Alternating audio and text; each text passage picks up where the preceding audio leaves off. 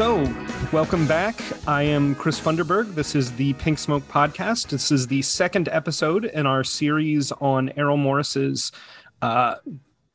you always hear words, seminal, groundbreaking TV series. It's a TV series he did of documentaries that are similar to his feature films. I'm joined by Martin Kessler. How are you doing, Martin? Good to be back. Thanks for having me. And what are we talking about today? Which batch of episodes do we got to dig into? Okay, we got The Killer Inside Me. We got The Stalker. We got The Parrot. In the Kingdom of the Unabomber. The Only Truth. And I think that's it for what we're going to talk about. That's plenty. Yeah. That's a big chunk of episodes. This is an episode called Crime Adjacent Stories. This is his episodes that are on crime, but the people he interviews and the stories he tells are not criminals. They're people whose lives are somehow steeped entirely in crime, but they themselves are not criminals, right? So with The Killer Inside Me, you have Sandra London, who married a serial killer and dated a serial killer when she was a teenager. With The Stalker, you have Bill Kinsley, who was the manager who was blamed for the first major postal shooting. The Royal Oak postal shooting by Tom McIlvaine came in and shot up a post office. This is where the phrase going postal comes from. You have Gary Greenberg, who was trying to, a psychologist who was trying to situate himself to write a book about the Unabomber. So he's kind of somebody who was trying to suck up to Ted Kaczynski. You have The Only Truth, which is about a New York City lawyer named Murray Richmond who gets heavily involved with the mafia. He's sort of a mob lawyer, and then when it changes, he becomes he's like the lawyer for Shine in the 90s after he shoots up the nightclub. And then the last one we have is The Parrot, which is a different episode from all the other episodes in the series in that every other episode interviews one person, and this episode is more put together like a Dateline episode where a bunch of people are interviewed because the key subject is a parrot that was a witness to a murder that is in parrot witness protection, so the parrot can't be interviewed for the show. You just have to have other people going through it. They don't want to have those little concrete shoes put on that parrot. Yeah, exactly. So let's start with The Killer Inside Me. This is the one about Sandra London. And well, actually, let's step back before we get into it. The reason we bunched all of these episodes together, what's the reason in your mind? Like, what do these have in common? Like, sort of what's the idea here? The idea with bunching these episodes together,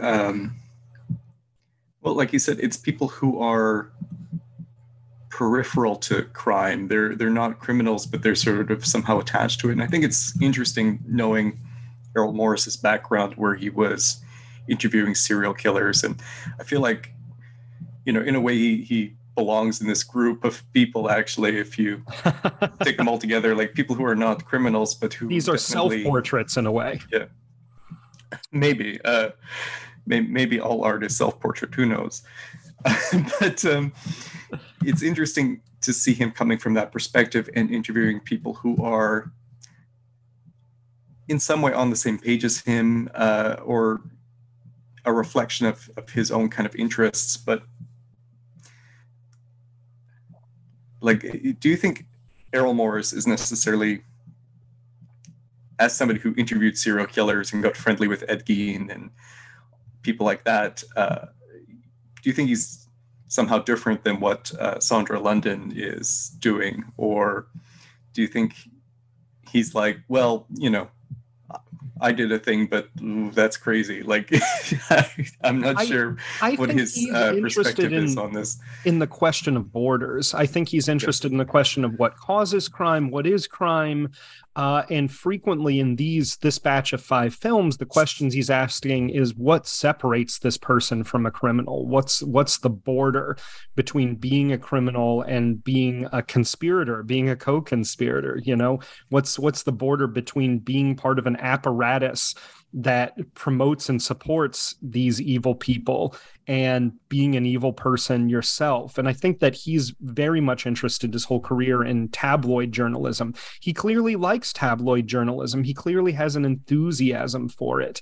And I think these films are prescient as far as, the true crime boom that's definitely.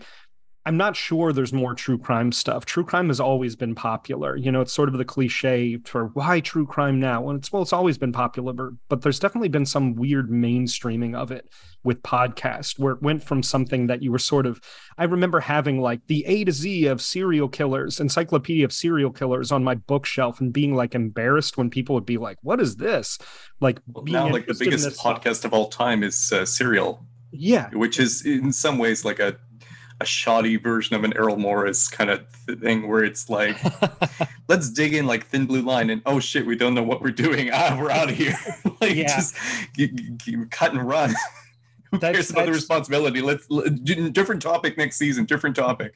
It's so, that thing is so shoddy. And in fact, I wrote about the website. Errol Morris wrote a book called Wilderness of Error that's on Jeffrey MacDonald, the infamous Green Beret murders from the 70s, where a doctor claimed that a group of hippies had come in chanting "acid is groovy, kill the pigs," and murdered his 5-year-old and 2-year-old daughter and wife, right? He obviously committed these murders. Errol Morris wants to prove that he didn't. He does a very bad job. I wrote extensively about this book, but I talk about Serial in that piece, where Serial is the same, has the same sort of problems of Wilderness of Error, is that, lack of specificity, not understanding of how evidence actually works, being able to prove that it's an unjust, indifferent, frequently corrupt system is very different than proving somebody's innocence, right?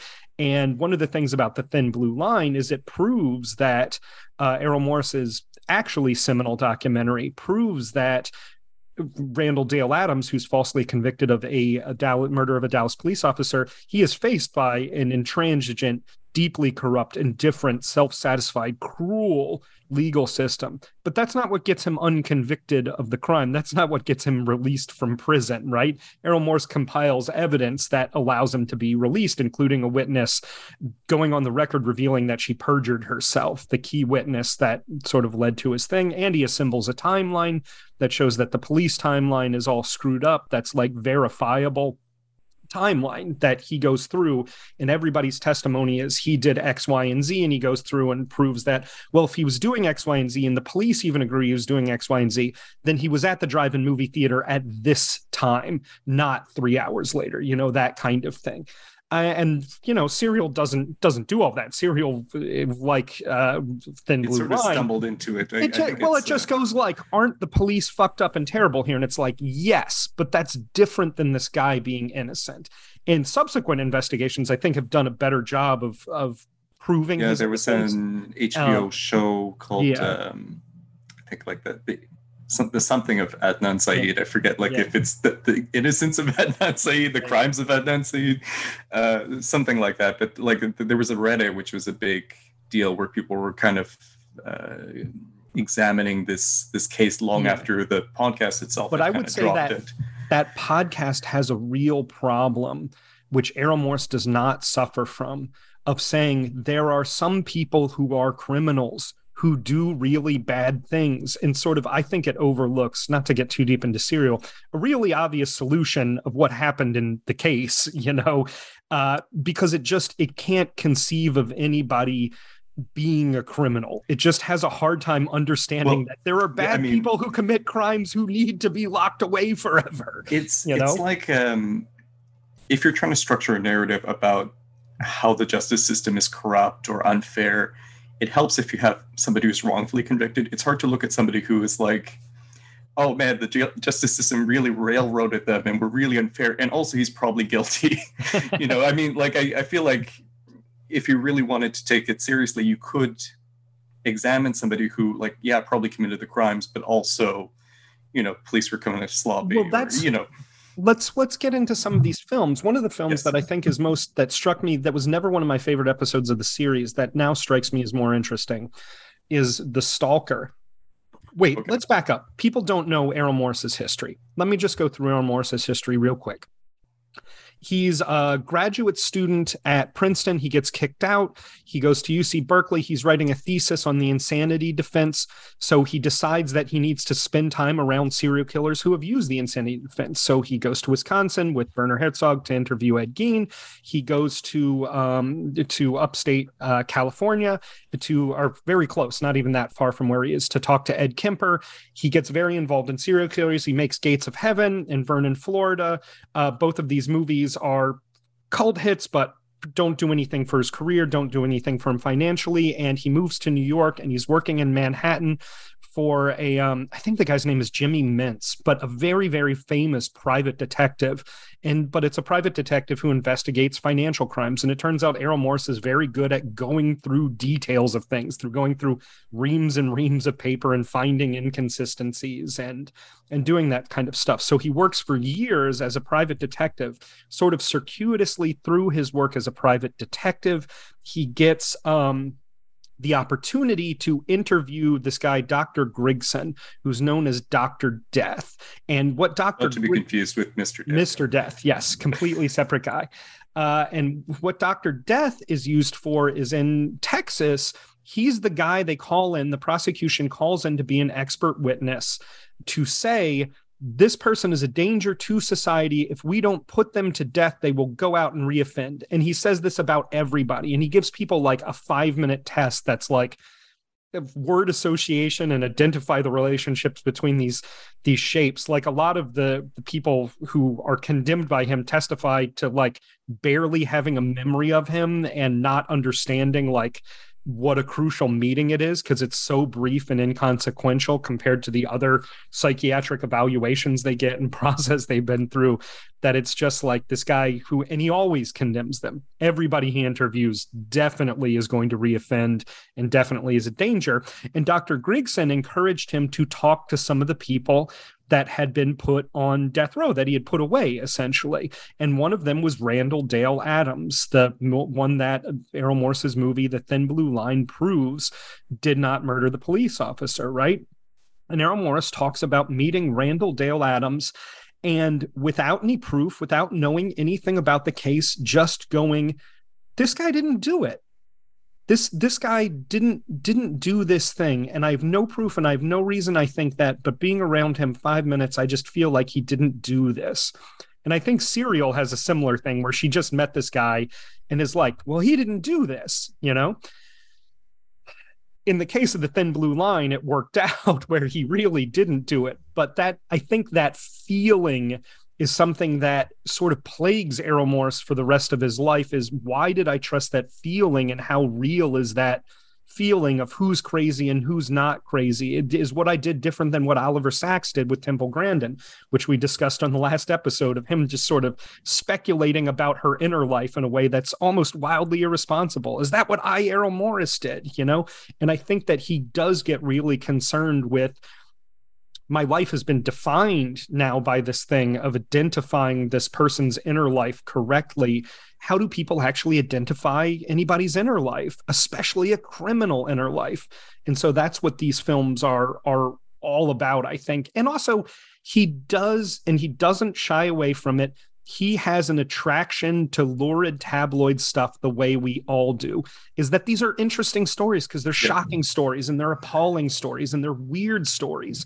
And that's the reason we like them. You know, the Murray Richmond in The Only Truth talking about Billy No Brains, like he's describing this absolutely awful person, but it's this really lurid, entertaining tale. You know, it's this really irresistible story of this awful, vile person. And I think that he's also interested in that sort of line between entertainment and not entertainment. So when we talk about Tabloid is a film that he made that digs quite a bit into that.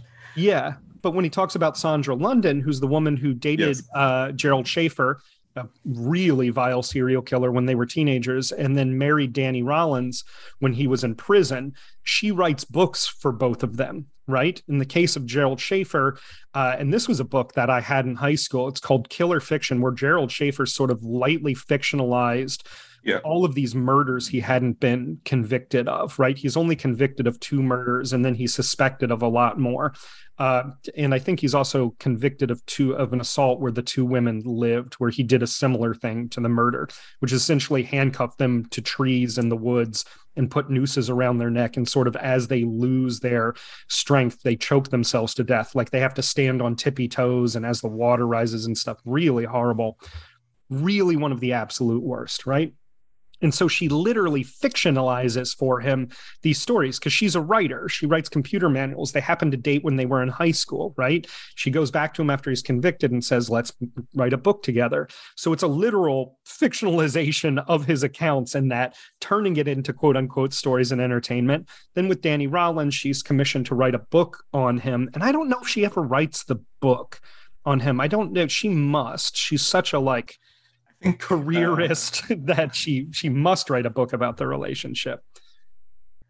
I don't know if it was the book, but I think maybe she had a website going where there was writing either about Danny Rawlings or it's his writing. I forget now what the detail was. I did look up what she was up to after, but what's interesting that comes across in this documentary is her association not with 1 but with 2 incredibly awful people. Yeah. For people who don't know Danny Rollins, he's the Gainesville Ripper. He's the guy who would cut off women's heads and sort of pose them, co-eds' heads, and pose them around the room. He was a real drifter. He lived in the woods.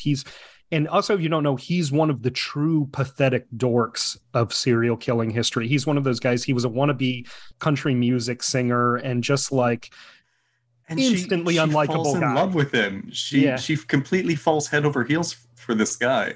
There's one clip they show from, I guess, some kind of legal proceeding where he's serenading her. It's his sentencing hearing. It's his sentencing hearing in which he's supposed to be making the case to not be put on death row. And instead he proposes marriage to her and sings her a song. And the reason he does that is because in its court, it's legally binding because there's a judge there that they're actually legally married if he does it into the record.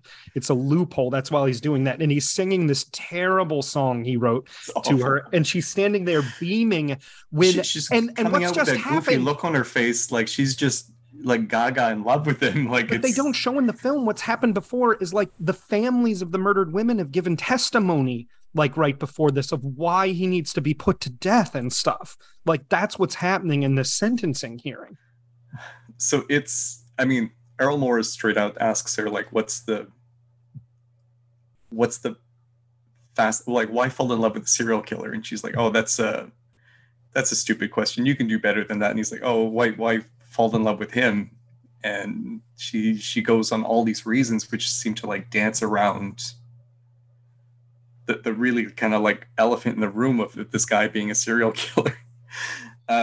When she's talking about his artwork, she said the little angel that he drew, this pure, I could see the pure innocent child inside him, and she's just going on and on about all the reasons that she loves this guy, but it all seems completely phony. It all seems delusional. Is what it seems like. She's dancing around the real reason is that oh yeah, I'm really attracted to this serial killer. Specifically that he's a serial killer.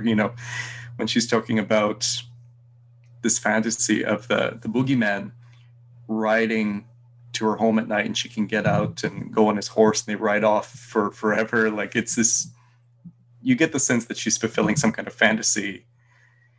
And she even uses the phrase I never wanted to be a repeatable person, but you're somebody who dated a serial killer twice, two different serial killers. That's far more repeatable than most people will ever be in their behavior. It's interesting too. It reminds me two of the episodes we talked about last podcast episode with both Stairway to Heaven and Mr. Personality. Mr. Personality, the expert on evil who's trying to identify psychopathy, he does a little aside about women who marry serial killers. And he sort of has some clear compunction or misunderstanding about which zone to put them in and what it means to be a woman who's in love with serial killers, and that it's a phenomenon, that it's a well-documented phenomenon, that people like Richard Ramirez and John Wayne Gacy get marriage proposals constantly in prison, and that they become like sexual celebrities to a certain kind of woman.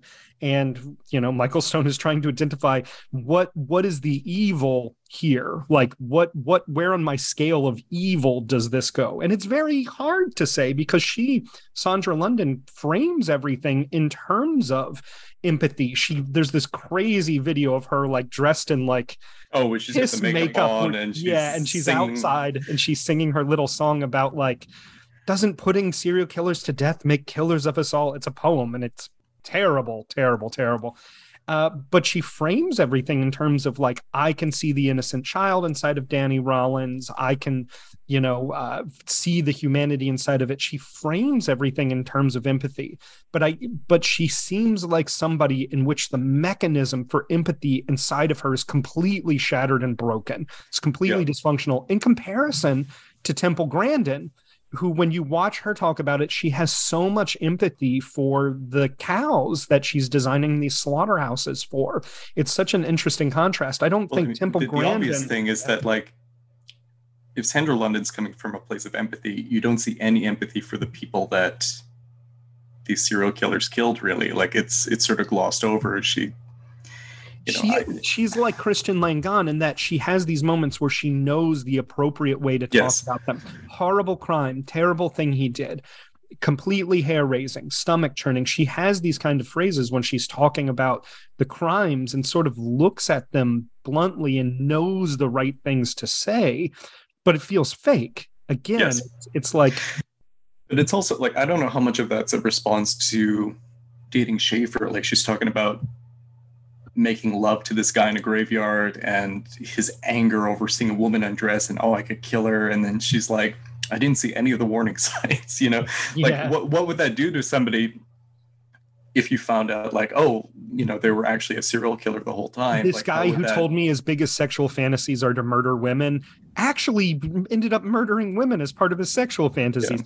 Yeah. So I don't know how much, like, her later, like, how much of that is a response to what happened with that relationship, but she's also one of Errol Morris's big themes is self-deception, and you do look at her and you go, how much she is just living inside of self-deception, but she's profiting from it too. She built her career around it. At what point does this become regular deception?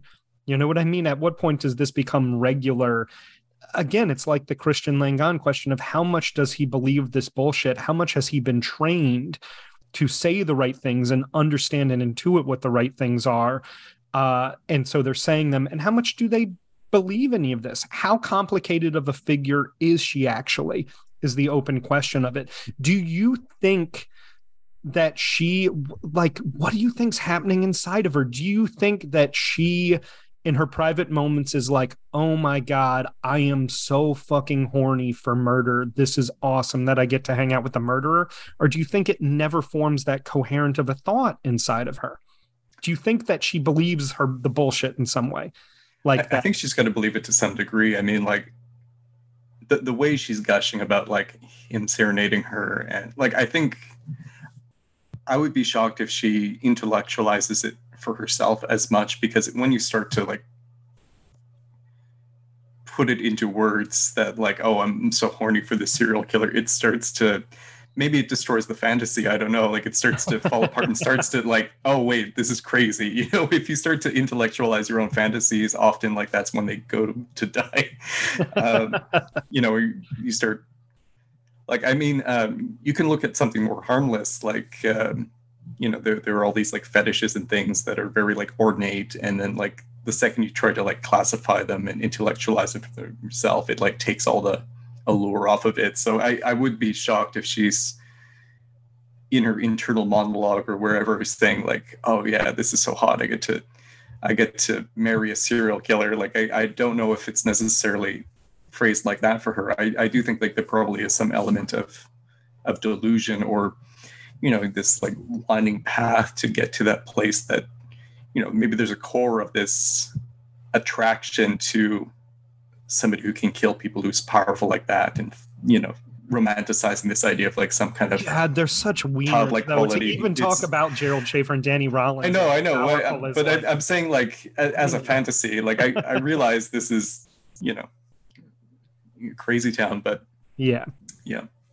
that's but I watch her and I think like, God, there were, especially when I was young, there were like 2 or 3 women I dated or had relationships with that were deeply fucked up people, like almost impossibly fucked up people when I look back, and were engaged in behaviors that were immoral, that were overtly immoral, that I knew were wrong at the time, and behaviors that were both self-destructive and destructive. Some people, it was more inwardly directed and engaged in more in a moral behavior that was inwardly directed, some more outwardly. But I look back and I'm like, what did I think of being wrapped up with people who were like genuinely bad human beings? My first serious girlfriend after college, who I was with like almost 3 years, I look back and I'm like, that was a bad human being. That wasn't just a bad relationship. Like, I was with somebody who was like a really bad person. But was that from being young and having like a lack of judgment developed, or was that like, I'm really attracted to this bad person? No, for me, it unquestionably is there are damaged, unhappy women that really I'm attracted to, and I'm going to be the one non-fucked up thing in their life. I'm going to be the non-fucked up thing, and everything else is fucked up, and I'm going to be the anchor in the stone. Of course, anybody who thinks that is just another fucked up thing in this person's life. I was completely fucked up as a kid too. I don't look back and I'm like, I was this good person who got sucked into it. It's like I was swirling the drain too, like I was involved in all kinds of bad behaviors.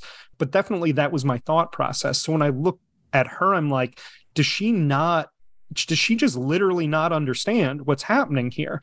Does she literally, and that's why she doesn't want to address the question of why serial killers, because if you had said to me when I was young, why are you dating these kind of women? I would have said, well, I like this woman and this woman and this individual. It's not some type. Now I look back and of course it's a type. And now I have a different type that I think is much healthier for me and much happier and leads to better things. And like my checklist is more like, can't suffer from chronic depression, like that's got to be on the checklist, those kind of things that definitely attracted me before. Can't be violent, can't be a drug addict, these kind of things, can't be deceptive and manipulative, these kind of stuff has got to be on the checklist. And the checklist for myself, part of that's the checklist for myself as well, is like, for me to be a good person, I got to be around people who are like aspirational for me in some way, I think like the whole idea of self-delusion, it's like you don't know that you're deluding yourself if you're really deluding yourself. So it's impossible to say, like, I mean, well, it's interesting because Morris, the Dunning-Kruger effect, which everybody has heard about by now, Morris popularized it. He wrote about it in a New York Times article. And after that, that's when you start seeing it getting mentioned. And it's interesting because it gets boiled down to stupid people don't know they're stupid, right? Is what it gets boiled down to. But that's not actually what this test proved. What the test proved was that people who take a test, right, if they really are knowledgeable about the material, right, they will think they did worse on the test than people who don't really know the material. The people who don't really know the material will think they did better than they did. The people who really know the material will think they did worse than what they did. So if you don't know the material, you'll think, I probably got to be on that, but you got to see. If you really know the material, you'll think, oh my God, I botched that. But you got, a 98, not a 90 or whatever it is. And that's what this test proved, is that essentially having more knowledge about things can lead to confusion and a lack of self-awareness. One of the other things the test did, and I wonder if this will work on you, Martin, which is the bigger city, San Diego or Austin? Which has a bigger population? Bigger population? Yeah, San Diego or Austin? I would guess San Diego. I don't really know. Yeah, you had to think about it a little bit. For Americans, they really hem and haw over it, right? because they know Austin's an up and coming city. They know it's got an influx of population. They know that San Diego has not, has stayed sort of steady, blah, blah, blah. If you ask somebody, your knowledge makes you think about it. If you ask somebody from Japan, which is a bigger city, San Diego or Austin, they say San Diego 100 times out of 100 because they've never fucking heard of Austin, right? It's like, what's a bigger city, Nagoya or Osaka? Right? You know the answer to that. Well, it's instantly. Yep. It's Osaka. So yeah. But again, it's if they're in Japan, they might have to think about it more. Sure. Is what this test showed. But that's one of the things. It's also, by the way, it's not by much, Martin. It's only about a 300,000 person difference between those two cities, right? Osaka is I think 2.6 and Nagoya is 2.3. As an American, every American goes Osaka because they've heard of it and they haven't heard of Nagoya. Japanese people think about it more. So that's part of what the Dunning-Kruger test proved, is that having knowledge can lead to self-deception and confusion and not make your answers more refined. This might have been something to talk about a little bit with 1 in a Million Trillion, where Rick Rosner is sort of grinds his mind down over this answer that's clearly a trick question that if you don't know much, you're going to know it's not. Well, this comes up even in Morse's political films like Fog of War or The Unknown Known, where there's this almost surplus of information to the point where you're completely wrong about something, but you feel like you know. Yes. I think that was Donald Rumsfeld or Mr. Death also, where there's this illusion of expertise. To be an expert. Yeah. Yes. I feel like I'm the expert. They've assigned me this position to be the expert, the judge on this. I must know what I'm doing right. Yes. These don't really stop and say like, oh, I actually have no clue what I'm doing. Yeah, or my expertise allows me to draw wrong conclusions in a sophisticated way, like having a knowledge of Austin versus San Diego. You might talk yourself into Austin, by having more knowledge. You might draw a wrong conclusion by having more knowledge about the subject. Yes. It's a funny thing. Sometimes you pick Kathmandu as your answer because you just overthink it maybe. So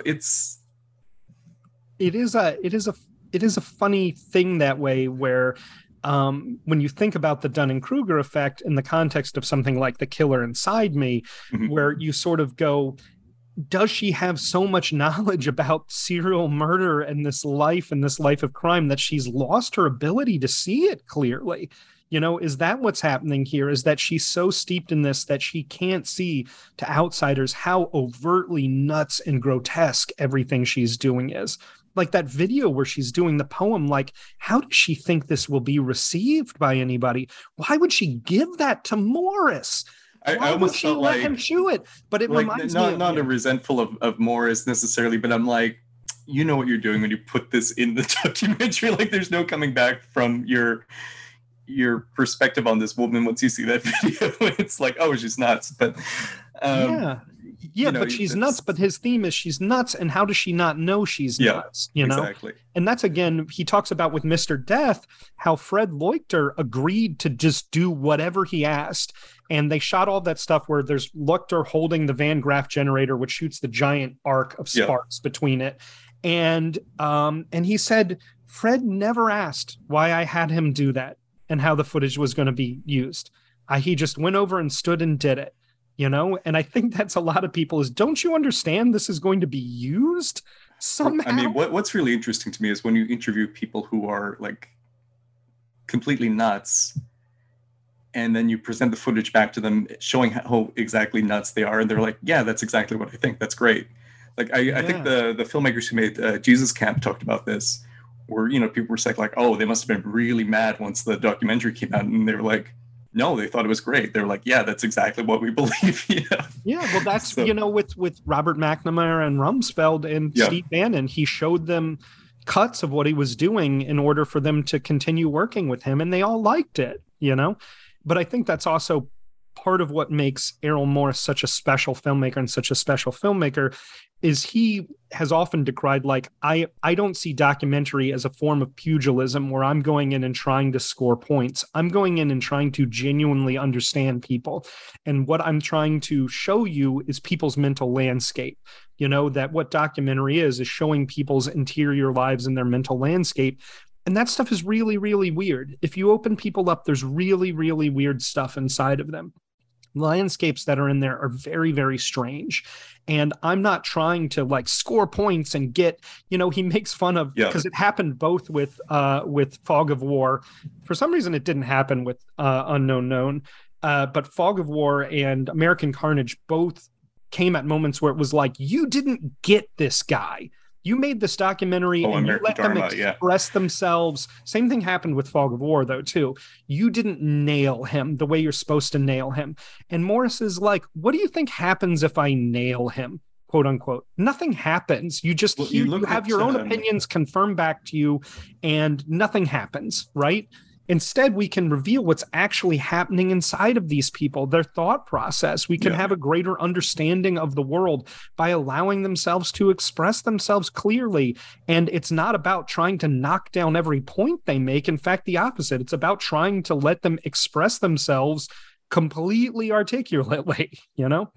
I forget if Fog of War came out before or after Fahrenheit 9/11, but I feel like that's the kind of documentary that sort of won out in a way, you know, these advocacy docs that nobody watches and has no impact. Advocacy sort of essay type, you know, I'm going to get you documentaries. I think like I'm going to point at the bad person and say for 2 hours they're bad over and over and over. And then Morris's point with Steve Bannon is like, how dumb do you have to be to need that movie? What does that movie get for you? But at the same time, it's interesting. He talks about with Mr. Death, when he showed the film, he showed an initial cut to Harvard students, and it didn't have any of the... So what happens in that movie is Fred Leuchter, who's an expert on electric chairs, is sent by Ernest Zindel, who's a notorious Holocaust denier, to go furtively to Auschwitz and collect samples to prove that the gas chambers weren't used for gas. And he doesn't know what he's doing. He thinks he knows what he's doing, but he doesn't. It's idea. Very...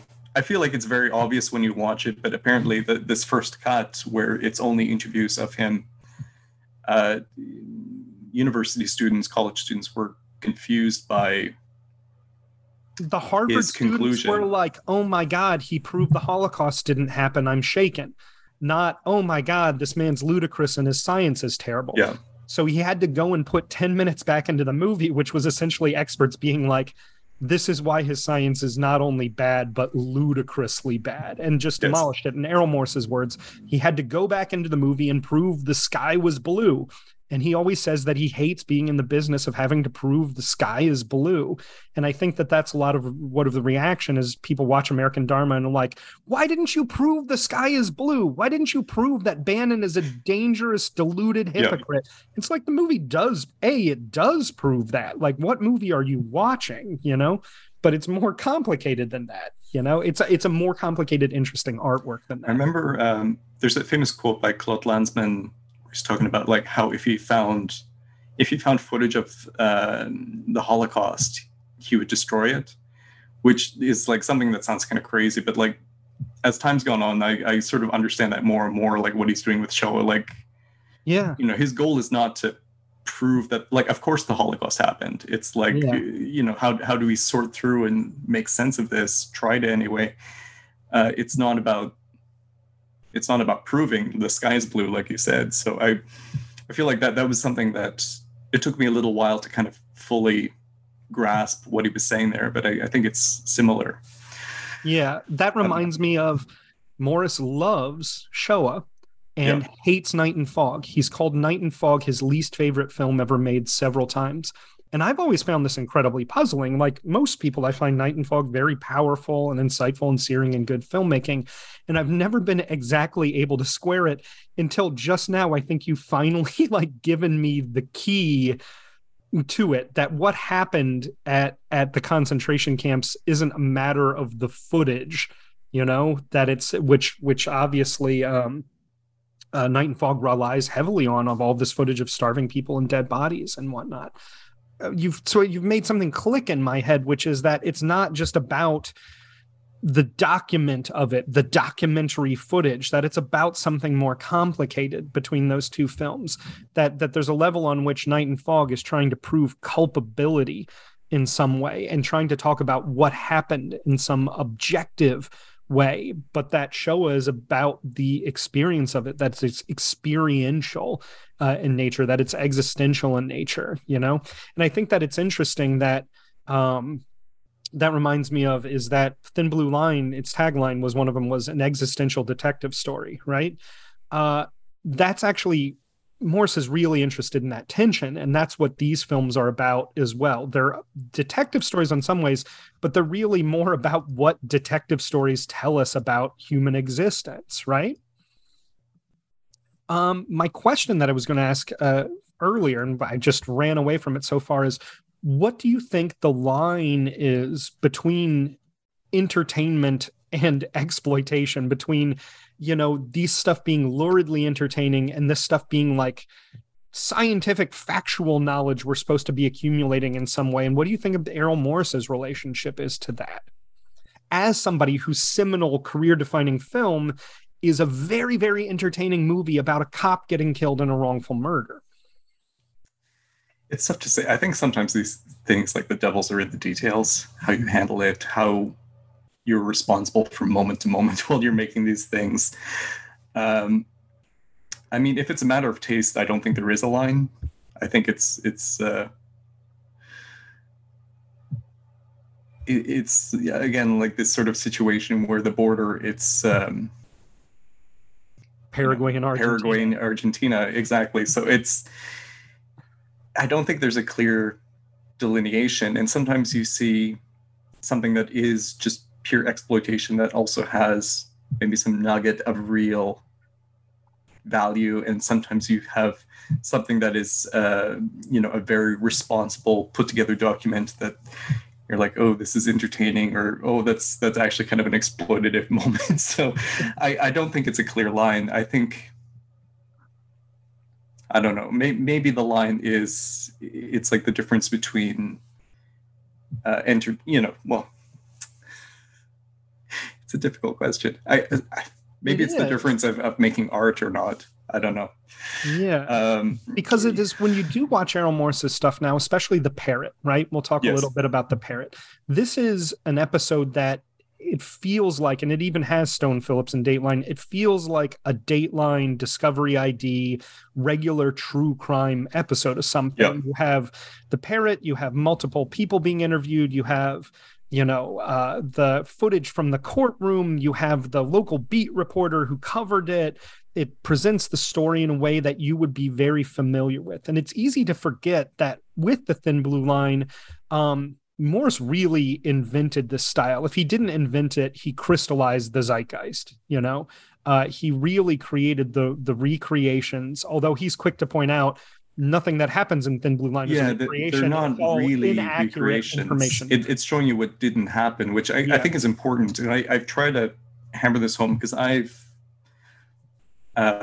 never done recreations really in a doc I've worked on, but like I've known people who make documentaries, and the idea of doing recreations is very tempting to somebody who works in documentary. I know people who've worked in documentaries, and it's like, ooh, I get to add production value to my movie, or ooh, I get, like, it makes you ask, I think, or it should make you ask, like, why does this documentary need a recreation? Why should this be in the film? And like, I feel like Thin Blue Line, there's a very clear why. It's showing you what didn't happen, which it visualizes these versions of the story where you're like, that's not right. You know? Yeah. But then I see these documentaries, which sometimes it's like, we just need to break up the pace of talking heads. Let's throw in some recreations. You know, it's like, oh, we can't let people get bored. It feels, I don't know, like there's not really a good reason for them to be in there. And typically recreations are awful.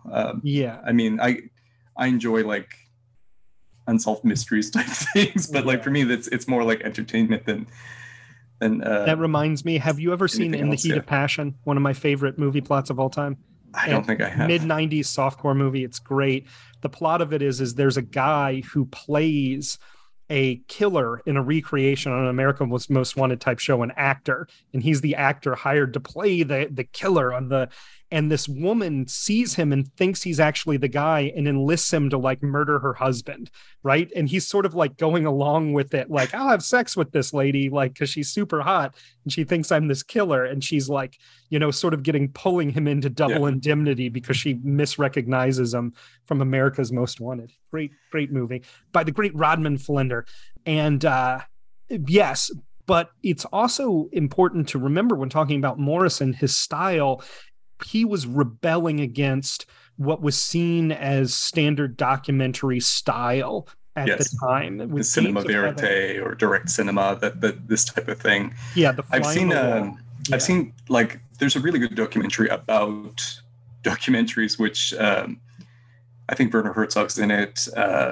One of my professors in university, Manfred Becker, who's a very good documentarian, is in it. Although he wasn't the documentary teacher, he should have been, but he was the editing teacher. Yeah.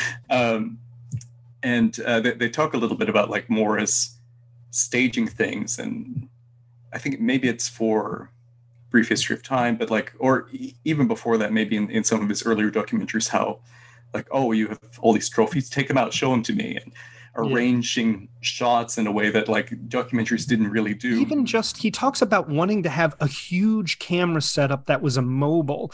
So, so the people would have to be aware of it and stay in a fixed spot on Gates of Heaven. He has a funny story where he went to make Gates of Heaven and he was buddies with Herzog. And Herzog was like, famously, like, you're never going to make a movie. If you make this movie, I'll eat my shoe. And then for its premiere in San Francisco, he cooked and ate his shoe. Les Blanc made a great documentary about it. Werner Herzog Eats His Shoe, which everybody should watch. But Herzog's like, use my cameraman on Gates of Heaven. Use my buddy, Ed Lachman, my cinematographer, Ed Lachman, who lost his glasses on the rim of La Soufrière. Right? So Ed Lachman goes... David lost it in the lava.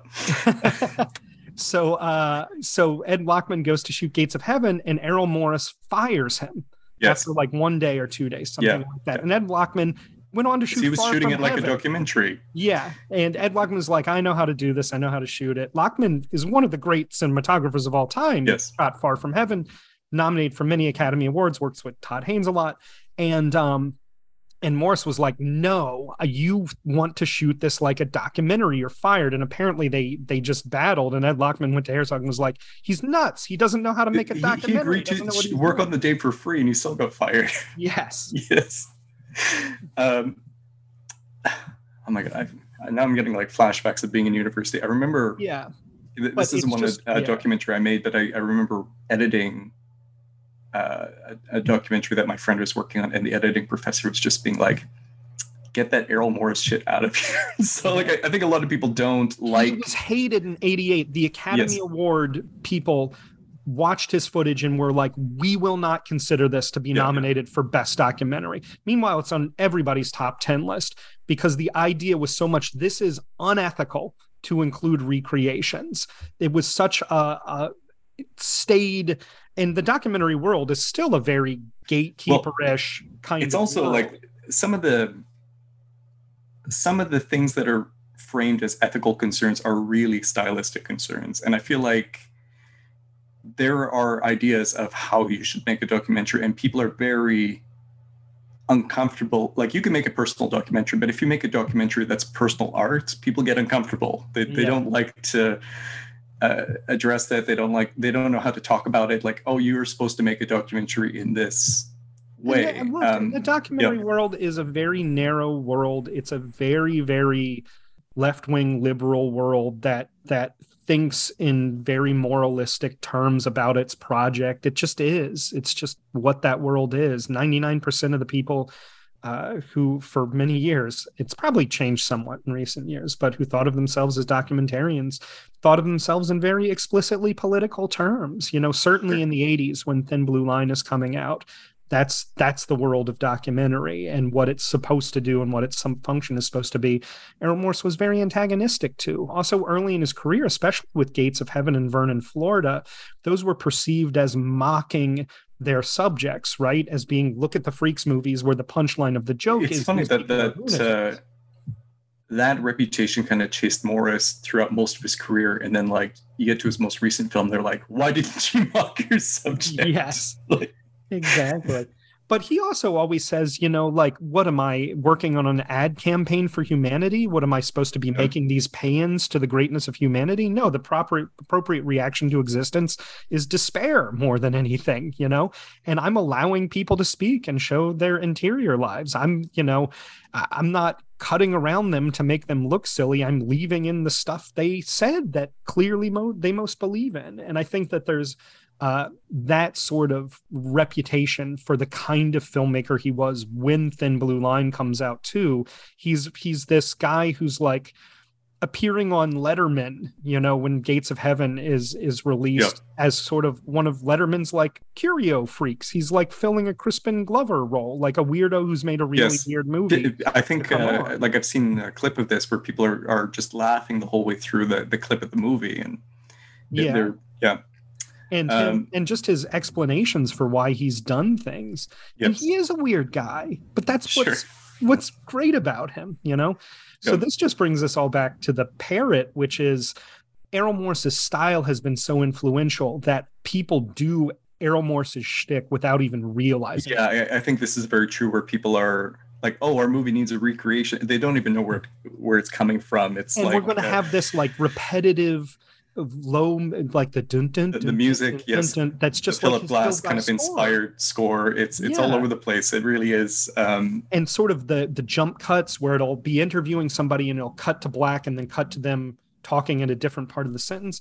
This is all stuff Morris invented for all intents and purposes. I'm sure you can find earlier examples of it, but like he crystallized the zeitgeist. Like he invented, everybody's got antecedents, but he's and precedents. He invented this stuff. He really, really did. And so when you watch something like The Parrot, you're like, oh, this is every true crime show now. Is this? It's just like the recreations of the murders and all that. What do you think of this episode of The Parrot? I mentioned yesterday there's one person in all of these movies that I fucking hate, that I cannot stand. Everybody else I'm sympathetic to or identify with in some way. Annette Bridge Klausing. Yes. I mean, my favorite moment with her, again, I think it's one of those great, like Errol Morris giving a person enough rope to hang themselves with, where he asks her to describe Gary, and it really sounds like she's talking about herself, where she said like, oh, I don't think anyone really knows him. There's too many personalities in there. He would get the truth and stretch it out a lot, or block things out, or make everything crazy. Like the way she said, like, it feels like, oh, you're actually talking about yourself right there. So what the story of this show is there's a woman, Jane Gill, who's strangled to death in her home. Her parrot witnesses the whole thing. Her boyfriend, our former boyfriend and business partner, Gary Rasp, is put on trial for the murder, essentially, based almost exclusively on the testimony of his then fiancée, Annette Bridges Klausing, this woman we've just been discussing. So Jane Gill's murdered. Gary Rasp is put on trial. He's put away basically by the testimony of his fiancée, Annette Bridges Klausing. And Annette Bridges Klausing has just discovered he's cheating on her with like 4 different women when she goes to the police and gives them all of this testimony about what he supposedly said about hiring a hitman to kill her and doing it himself. And it's her testimony that puts him away. And he, in fact, has an alibi. This woman, Evelyn Bruce, is like, he was with me that night. I can prove he was with me. That just gets ignored for some reason, right? So this is all the setup to then the Parrot, this woman who was killed and the Parrot witnessed the murder. It's sold to a pet store. It's given to a pet store by the police. This woman, Victoria Witzowski, says as soon as she feeds the Parrot and it gets calmed down, it starts going, Richard, no! Richard, no! And like do it. And it's an African gray, so it has an incredibly wide vocal range. African grays, I think, can learn up to like 300 words. Like they're very smart. Me too, but you don't see me bragging about it. But they're very intelligent animals. They're very emotional animals too. They bond with their owners really, really closely, right? They can go insane. There's parrot insane asylums that exist where when birds have been driven insane by neglect. They exhibit signs of mental illness that's comparable to human mental illness. I don't know if most people know this, but animals don't really show signs of mental illness a lot of the time, not in the way that they can like exhibit specific disorders. Parrots can. Parrots can exhibit personality disorders. Very, very intelligent animals. Yeah, emotional very, disorders. very good at mimicking. So the idea is this parrot is trying to tell them who killed Jane and that it's somebody named Richard. And in fact, she has another business partner that she owes hundreds of thousands of dollars to named Richard Mattoon. The police ignore this. They don't want to listen to the parrot. And that's what this episode is. He was apparently the last one who testified to see her alive. There's a lot of reason to suspect that Gary Rasp was wrongly convicted, and the parrot is maybe the only one who could clear him, but the judge doesn't want to hear from a parrot. You can't put a parrot on the stand. It's not like you can take the testimony of a parrot and know exactly what's going on. And I feel like there's some confusion thrown in there when Annette Bridge-Klausing is like, well, the former owners probably had a kid named Richard and the parrot's just copying that. And like, I feel like, yeah, if anything, the parrot should have been saying, no, Gary, the way she talks is so infantile. I just despise her. I had a big heart in this whole trial. I was the key witness. I was the one who put him behind bars. She talks like this about everything. She's just so detestable. I don't know if it was love or infatuation or lust, and just like the story, she tells the story at one point about like Gary came after me with a knife and I kept punching him in the head until he was knocked out. And then I ran and got the police. It's like, who believes this woman? How can anybody believe this? It's one of again, it reminds me of Thin Blue Line, where he hears Randall Dale Adams talk for 2 seconds and is like, he's innocent. You hear this woman talk for 2 seconds and you're like, she's a liar. She's just a liar. I don't know. I mean, that feels like one of the reasons why this episode is structured differently. Like, the parrot can't speak for itself, really. I mean, it can, but in a parrot way. So you do need these other perspectives on it. And I feel like if you had just sat down in that Bridge-Klausing, like, you could probably tell, like, okay, maybe she's full of it, but like, it doesn't really give you a full picture. And I feel like this episode, to tell the story, it requires more people. There's a lot of the interview footage with Evelyn Bruce, who's the witness for the defense on Rasp's side, who says that, he spent the time where he was supposed to be out murdering Jane Gill with her. Yeah. But there's a couple other people who kind of come in throughout just to give context and explain things. So it does feel necessary in this episode to have multiple interviews to just kind of understand what's going on. And I feel like this episode, if anything, could have probably been longer. I feel like, I mean, I know the parrot's going into parrot witness protection or whatever it is, but I really feel like I wish this episode ended with some kind of audio recording of the parrot doing the voice. I feel like that's the kind of missing piece for me to maybe make some judgment for myself or come to some kind of conclusion about this. Because, like, yeah, Annette Bridge-Klausing's probably full of it. Gary Rasp is probably wrongly convicted, but I feel like I don't know.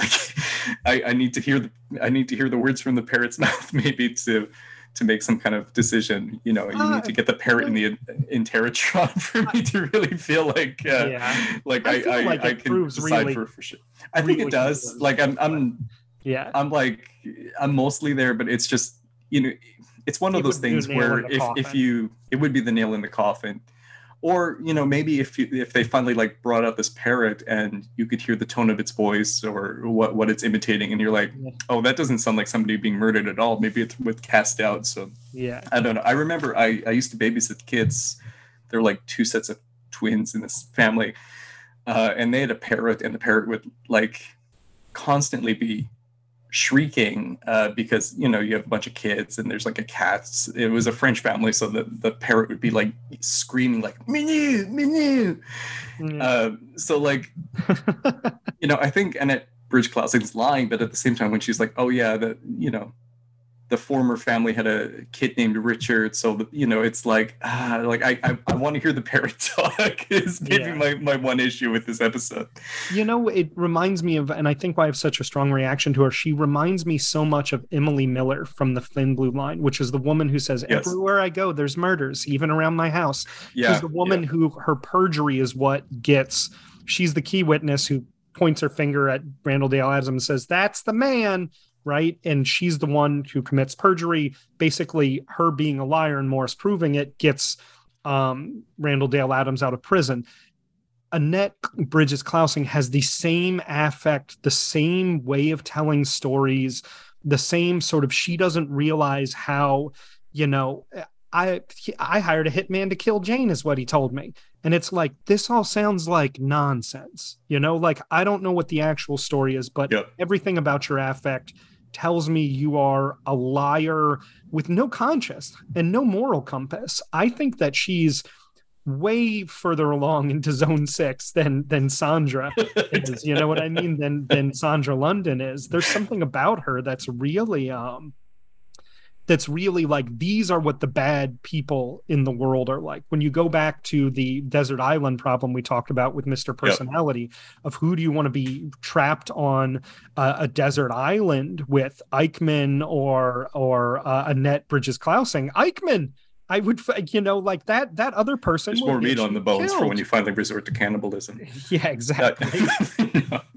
No, but just like this is a person that's really the kind of person I personally find terrifying, because those people are around in your life. You have to work with them and they will just say anything. And I always feel particularly helpless against this kind of the person who's just sort of like immune to both the truth and shame. They just feel like there's nothing you can do to talk sense into them, and talking sense into people is my only defense in the world. So when there's no other appeal, I don't know what to do with them. I mean, immunity from the truth is something that comes up in a couple of other episodes. I feel like maybe we want to save the only truth for later, but in the Kingdom of the Unabomber, it definitely comes up also. I feel like there's definitely a through line between some of these where in the Kingdom of the Unabomber, I think Gary Greenberg, he's writing to Ted Kaczynski, the Unabomber. Basically, he wants to get published, and his idea is that, well, if I attach myself to somebody who blows things up, it's like the next best thing to blowing somebody up to get attention. So he thought maybe I could write a biography about him, and that like it would be useful to Kaczynski, it would be useful to me, it'd be useful to everybody. And while he's talking about his correspondence with Kaczynski, he discusses that they had this debate about whether there's such a thing as objective truth. It was like one of the things that they would debate about. It was like an ongoing thing. And he describes Ted Kaczynski writing him back saying, if a nuclear bomb explodes, the consequences will be the same for the people who believe in objective truth and the people who don't. Which is a good answer, actually, I think. But this is something Morris talks about truth. Yes. Morris is a real believer in objective truth. And he always says, if you find yourself on death row, convicted of a murder you didn't commit, you will begin to believe in objective truth very quickly. Well, you will no longer believe the truth is subjective. Like the idea of the subjectivity of truth is like one of the worst things that's most commonly accepted in present day. I feel like I've run into so many people who believe this, and I feel like it's almost a dangerous concept that, well, like, what really is truth? Truth is what you make of it, and like all that stuff. And that's I feel where it ties into the mob lawyer, right? Who at the beginning says, if I'm guilty, that's injustice. If I'm not guilty, that's justice, right? Yeah. Where he says, justice the only is in the eye of the beholder. It's like beauty. That's the only truth, is that, and he makes a very compelling thing. Murray Richmond, I find him so charming. I forget that, like, I was like, he should be in the heroes category. And I'm like, no, he's objectively. Well, like, all right. I mean, this is my stance on Murray Richmond is I feel like it would be easy to paint him as like a scumbag lawyer who protects terrible people. Yeah. But I think he's right that he is performing a job in a system that has flaws, and he's doing the job to the best of his abilities, because people do deserve a defense in the way that the American justice system is structured. It's like, And he talks about when he's indicted, saying, getting that paper that says the United States versus Murray Richmond, and like, there's nothing more terrifying than seeing those words than the United States versus, and that somebody's got to get out there and defend you because they've got hundreds of cops on their side and dozens of prosecutors and the legal system, and everybody assumes that they're looking at a criminal when you walk in as a defendant, you know, and that like he's the only thing standing between the United States and his defendant, between all of those resources. And so there is something about him that I'm like, I fucking love him. I mean, he sings my number from my favorite musical. You know, how can I resist this guy?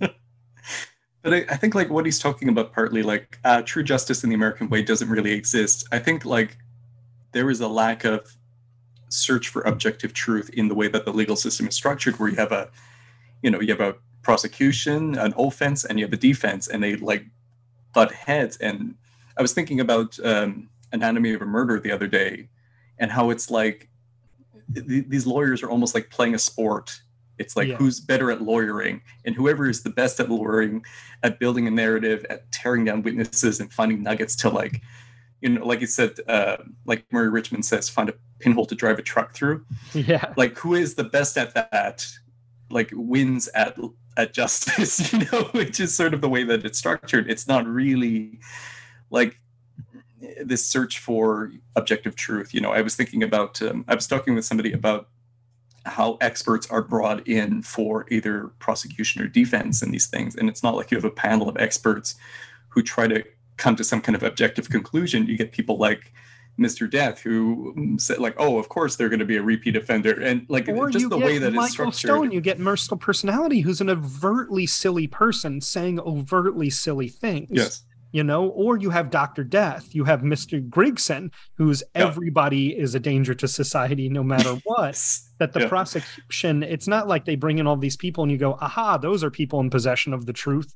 Unlike Murray Richmond, who's just some lawyer who's playing games with everybody. No, it's the prosecution has enlisted people who are self-deceiving about truth. It's like when Richmond says, Errol Morris says, was he evil or something? And Richmond says, I don't think evil exists. He's fulfilling a need. Right. And I think that that's a much more subtle understanding of human nature than anything Dr. Michael Stone is able to arrive at, you know, in Mr. Personality. I think that I realized I said Mr. Death. I meant Stone, not Mr. Personality. Yeah. Well, but remember, Reuter's brought in as a witness in trials. He was also brought in as an expert witness, as an expert. Yeah. So like,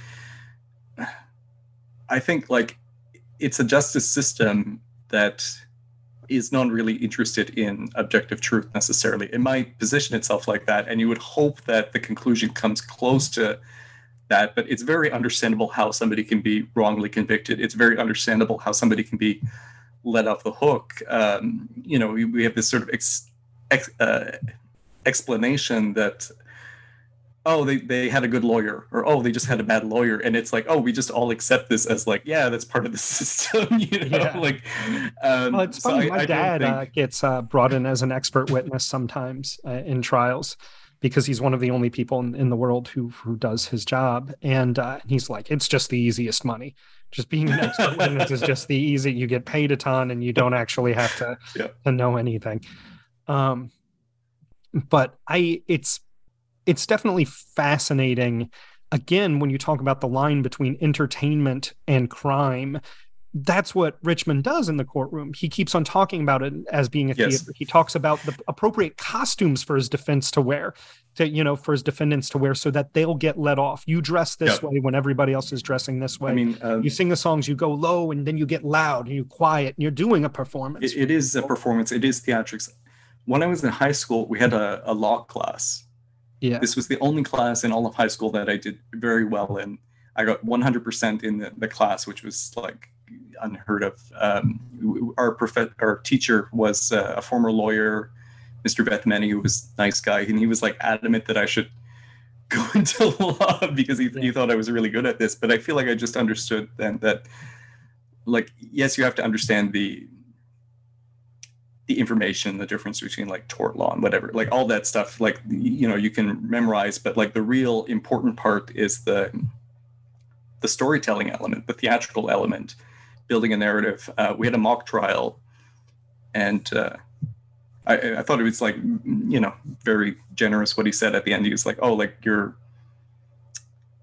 presentation at the mock trial, I was the defense attorney in this fake trial scenario, but he said it was as good as anything he'd ever seen in a real courtroom. But like, I feel like I was acting, you know, if I think back on that. So like that was sort of my realization is that I think a lot of what goes on in the courtroom, you know, there's a certain procedure you have to follow, there's certain precedents you have to understand and information you have to put together, but really it's about building a story. It's storytelling, you know, it's not fundamentally different than the making of film, really. It's, you know, this is also reminding me of, to go back to the parrot episode and what Morris is interested in. He's also always, one of his projects he's always trying to get made, and I've been hearing about it for 30 years, I swear, is King Boots, about the show dog that killed its owner and was put on trial. And like 10 years ago now, I remember hearing that Paul Rudd had finally signed on to do it and was like after Ant-Man and was going to do this Errol Morris movie. I have no idea why he can't get it made or doesn't make a documentary about it, but it is one of those stories that again ties into the parrots. He's interested in animals being called into court and that kind of thing. But just like the story of how absurd it makes the system seem, and how building a story in a courtroom around a dog of just like, how do we make any of these decisions about what a crime is and what culpability is and what responsibility is and what consciousness is, which is sort of at the heart of crime proceedings. Like in all of his work, is the nature of consciousness is sort of at the heart of all the stories, because of how our mind interacts with reality, is that schism between reality and truth. There's an objective reality that our mind has a really hard time coming in contact with. You know, I think he would admit, and that's what a lot of these films are about, is there is an objective reality. We're really terrible at identifying it, and we have to build all of these structures to try and access it in some way, that the court system is a structure in that way. And when it goes haywire, you see how weird and artificial it is, like with King Boots or the parrot, where you go like, we've made all of these decisions, or with Mr. Personality, you know, and then you have somebody like Murray Richmond who comes along and is like, yes, this is all theatrical, this is all constructed, I'm playing my role, but there is also the objective reality of a piece of paper that says the United States versus Martin Kessler, right? That's why you can't set foot in America anymore. You've got all of those outstanding warrants. And I know, I shouldn't have killed all those dogs. To be fair, they were evil dogs. I know. Devil. they told me to do it. No. But, don't get me started on Berkowitz. But I think like this sort of gets back to this whole idea of like trying to project structures on reality, which is sort of a more elusive thing. I think like often this is why I feel like art is a better way of trying to understand life than some more formal structures sometimes. I don't know, that's a very vague statement, but you know, like I feel like sometimes trying to understand the world in like a philosophically logical, rational way is unsatisfying. You know, I feel like you end up like Ted Kaczynski or somebody like that, being like, this doesn't make any sense, you know, if you try to look at it rationally. But have you ever read the Unabomber's Manifesto? No, I had somebody did an audiobook version and put it on YouTube, and I started listening to it, and I lost interest. It's so punishingly linear. It is the most logical thing you will ever encounter. Yeah. And that's what you have. I think that's part of the realization is like, this is so quote unquote rational. It's an act of insanity, you know, like that. Extreme rationality is something that I don't think Michael Stone would ever identify as a signifier of psychopathy. But to me, it really is. The craziest and most evil people have these incredibly rigidly linear lines of thought. But it's funny when you were talking about philosophy, and then I brought up Ted Kaczynski, that reminds me of in 1 in a Million Trillion and Smartest Man in the World, both Rick Rosner And Christian Lagan, Rosner worries about being the dumb one at Harvard, right? Like Harvard looms large as imagination. And Christian Lagan hates academia. He singles out academia in the Ivy League several times. And then Ted Kaczynski went to Harvard. He's sort of the person that they think is either smarter than them or that they hate and is controlling the world. And it's funny in a way that this like Ted Kaczynski is the boogeyman they built in their mind. He's the boogeyman who's going to come on the horse and ride away with Sandra London to them, who's going to take her away to ecstasy. And he's such an absurd figure, Ted Kaczynski, the more you know about him. Also a total fraud, like Danny Rollins and Gerald Schaefer. His remote cabin was like 400 yards from like a Walmart, Well, I think I've read about like where I live is way more remote than where Ted Kaczynski was living. Like I live in the woods basically, but I have satellite internet and I've got Twitter and I've got PlayStation and I'm very content like with my technology. His brother like lived around like walking to it's completely but he was also he was in the MK Ultra program, which is the other thing that's crazy. Well, that comes up in Wormwood. Which is that's a whole other big thing. That's the other Morris show, but that's it's sort of like a funny way to tie all of this, like what we're talking about, structural insanity. Yes, and it's like you have academia as like this sort of throbbing brain in the middle of all these people about like possibly the most insane thing in the world.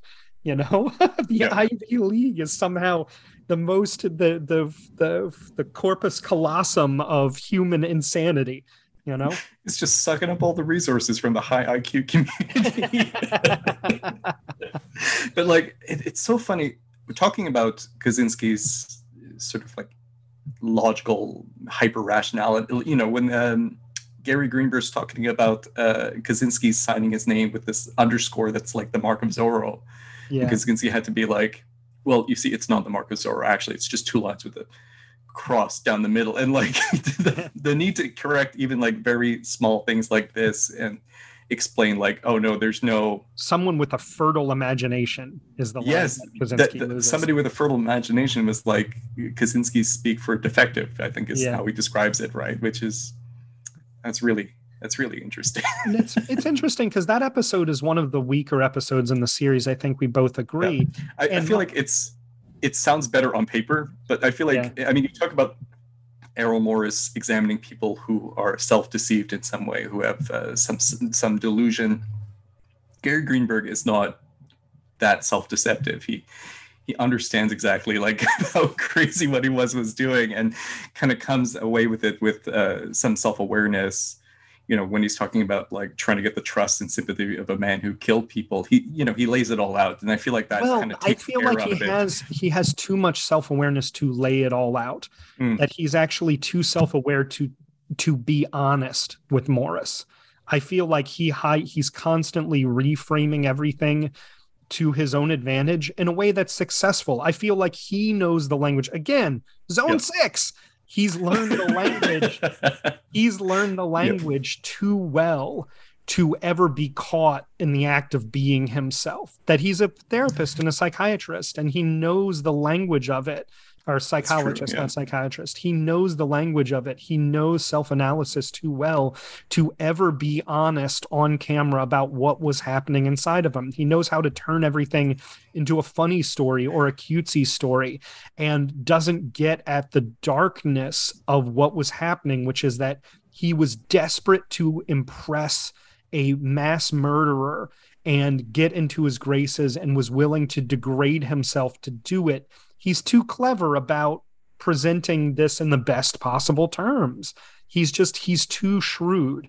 And I sort of understand when Kaczynski boots him at the end for being like, you are an untrustworthy person. Yeah. I have the same reaction to him of you are not able to be honest about this because you've been given Kaczynski the tools gives him for the apology, and then he's like, it was a fake apology. I got you.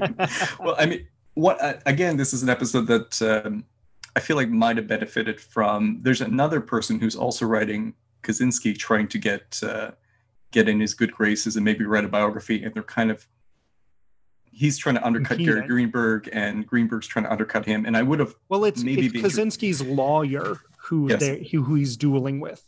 And Greenberg's analysis is that the lawyer ultimately wants to write a book. But it was actually Kaczynski's lawyer. And to Kaczynski's point of view, this is the person he trusts most in the world right now. This is sort of the guy who's on his team. So it's very easy in Greenberg's way. It's court intrigue for him to get pushed out, right?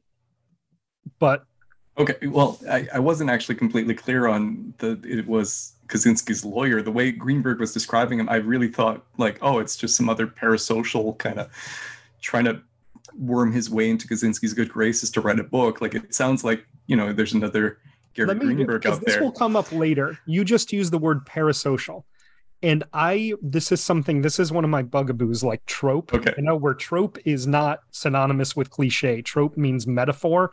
And a long time ago, overused metaphors got called tropes fairly frequently. So, but anytime somebody says, when they just mean cliche or stereotype and they use trope, I'm like, you're trying to sound smart, but you're in fact dumb, right? Oh no, I said something to try to sound smart, but I sounded dumb. Parasocial means something different. Parasocial means a relationship in which one person is not aware of the other person's fixation on them. And that's what I meant before he wrote Kaczynski. Like, Gary Greenberg was like sitting around being like, who can I write to like make them realize that I exist as a person? Like, I think the way he describes it, it's like he said it's like chasing an ambulance where you're like trying to go with their wake. But like a Michael Jackson super fan who loves Michael Jackson and thinks about him and knows all the interviews and stuff. Yes. Like I probably have a parasocial relationship with Errol Morris. It goes from I think being a parasocial relationship to being like an actual relationship. Well, there's a relationship that I think is really important for the internet, and I coined this word, and this is why something that I'm very interested in. It's pseudo-social, right? Which are relationships that pretend to be real, but are obviously fake, transparent, and transactional in some way. Like when you think of like a cam girl or OnlyFans, and they're the people who they interact with all day, that's a pseudo-social relationship. That performer doesn't actually care about these people in any way, and part of the performance is pretending to care and have a relationship with them. Gary Greenberg this is why I feel like I wouldn't like Los Angeles. Everyone I know the way they Greenberg described and Kaczynski is pseudo-social. Greenberg doesn't actually care about Kaczynski. No. Los Angeles is the city of pseudo-social relationships. But no, I think that's right. Like, he's looking for something transactional, but does he get really invested when he's talking about the court intrigue and stuff like that? Like, does he get genuinely emotionally invested, or is it always? I guess he was always looking more for about this with We Live in Public, the Harvesting Me episode is that episode's all about sort of the border between parasocial and pseudo-social relationships, and real relationships. To the extent that like. Anybody who's on the internet and has any kind of fan base they interact with at some point in time has people that they sort of go, I'm not sure if that person's a fan or a friend of mine, or an enemy. Like, God, it happens too. Like, if you're on Twitter, you're like, who's this person who keeps interacting with me? Like, I don't know who they are. Like what? But they begin to have some real relationship to them. Reply guys, like you hate your reply guys, But like, I mean.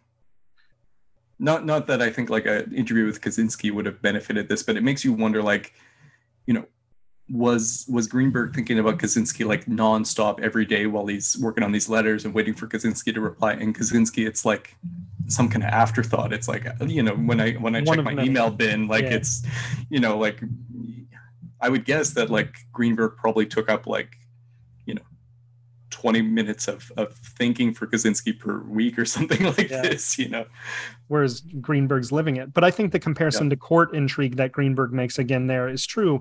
The king does not spend his day thinking about, the archdukes, sort of swarming around him and those people. He doesn't spend his day thinking about them. He spends his day just being the king and sort of accepting visitors when they come to pledge fealty to him. And that's what Greenberg is doing. And he sounds like so, like when he's talking about, oh, well, my letter was just a more subtle version of sucking up to the Unabomber. Like he does put in that like yeah, I know this is kind of crazy sort of phrasing to it, but it's also like you can tell he's genuinely offended that because Kaczynski did not appreciate the subtleness of his sucking up letter. You know what I mean? That's the thing, is he's too good at hiding what he actually feels about stuff. Yeah. You know, he's too good. He knows what crazy looks like. Again, it's like what we talked about in the Mr. Personality episode, where, you know, Michael Stone says that there's certain people that if their zone 6 treatment is in fact worse for them because it gives them the tool set and language to pretend to be sane and avoid detection, like the Taylor and Ed Kemper. That people that just once they had access to the language and intellectual tools for treatment, they just used it against the system very subtly and effectively. And I think that's exactly what Greenberg is. I think he has too much self-awareness to be an appropriate Errol Morris subject. You know, I think that there's a reason Errol Morris deals in self-deception as one of his main themes, and it's not related to intelligence. You know, that Robert McNamara and Steve Bannon definitely live in the throes of self-deception. McNamara, more than anybody, is one of the most self-deceiving. He's as self-deceiving as Fred Leuchter, and he's the walking IBM machine with legs. He's one of the smartest men in the world, genuinely smartest men in the world, not just some guy who gamed an IQ test, you know, and he has no sense of self whatsoever. He seems oblivious to what he is and who he is. I was thinking about when you feel like the Donald Rumsfeld documentary probably should have been similar, but then like Rumsfeld, he just lies through his teeth. He knows what he's doing. He's like he's completely. He's a master of debate, and he's somebody. Okay. The theme of that movie is you will never get Rumsfeld. Yeah, that's what that movie is trying to teach you. Right. Is he will sleep soundly every single night. You will that never smile. Get Rumsfeld. And I know somebody who you will never get. I know somebody who will, like, you know, ask you to do something and they know it's not quite fair or not quite balanced, or like, oh, I'll pay you back, and they never do. And like when they get into trouble, they break out that smile like, it's just all jokes, right? And like Rumsfeld had that same smile where he's like, you know, it's just me, like, and you will not. It's that smile of somebody who's never gotten like the punch in the face that they probably deserve, you know. But it's true that you know, you won't get him. It's somebody who gets out of trouble. He's sleep soundly. He's like Kissinger. He's going to die peacefully in a beautiful bedroom one night. You know, that's just the way it is with some people. And that's really frustrating. That's one of the ironies of life, is that sometimes the worst people in the world get away with it. You know, there's something to be learned from that. You know, that's a human existential lesson, not a political lesson. That Rumsfeld's going to get away with it. He's going to he already did. It's over. You know, he did. Whatever happens, you know, he could have a safe fall on him. He could get shot in the face. He already got away with it. Is he dead? Did he die recently? I can't remember. I feel like that's the thing, is he kind of disappeared into obscurity now. So it's like, even if they like dragged him out, and it would be like when they bring out a dead pope and put them on trial. You know what I mean? Like it doesn't solve anything. But that's what a lot of people want Morris's movies to be. They want him to dig up Robert McNamara and put him on trial. Yeah. Robert McNamara got away with it. He did the damage he's going to do. You didn't stop him, you know, and he's an old man. He's 87 when they're making the movie, you know, like he got away with it, you know, and digging up that Pope and putting him on a trial accomplishes nothing. It's crazy. It's a crazy thing to do, you know. We should get into the final episode we haven't talked about really, which is The Stalker. And I will start off by saying, just to put it back to the zones, right? One of Michael Stone's zones that I found funny is Zone 2, which are the people that aren't really a problem whatsoever, right? And one of the things he says is embracive employees who rub people the wrong way. And that's we have a movie, and it's funny that his system for identifying who's going to be capable of true evil, we have a guy, Tom McIlvaine, who shoots up a post office.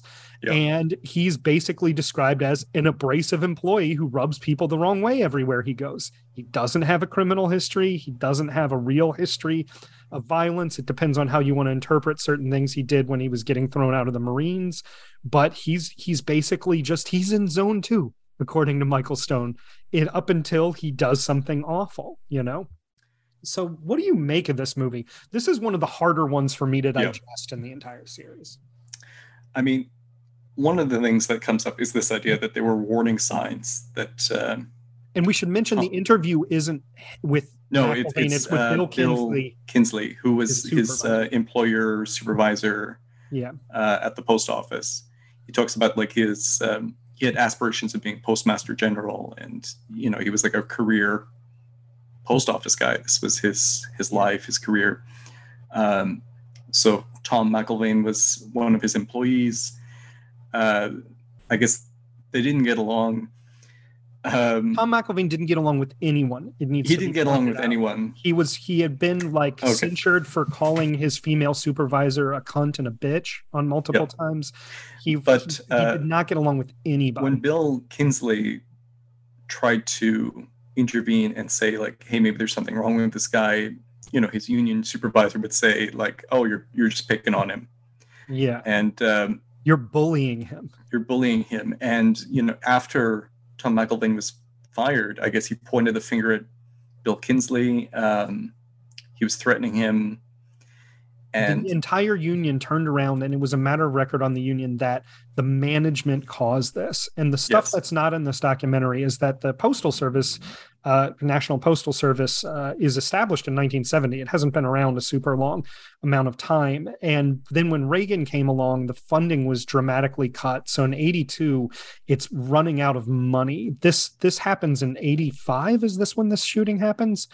Something like this. But they essentially bring in all of these supervisors to get the budgets under control.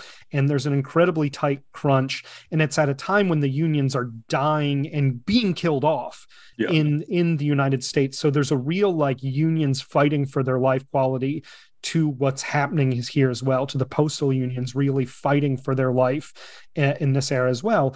But McIlvaine is a classic horrible employee who's protected by the union. He's caught throwing mail in gutters, not delivering stuff, going out on routes that should take a half an hour and disappearing for 12 hours and not having the mail delivered. He's just like classic guy who would be fired if the unions weren't there, but the unions have their duty to make sure everybody has a right. Eventually it gets to the point where he is fired, and then he's threatening and to kill everybody.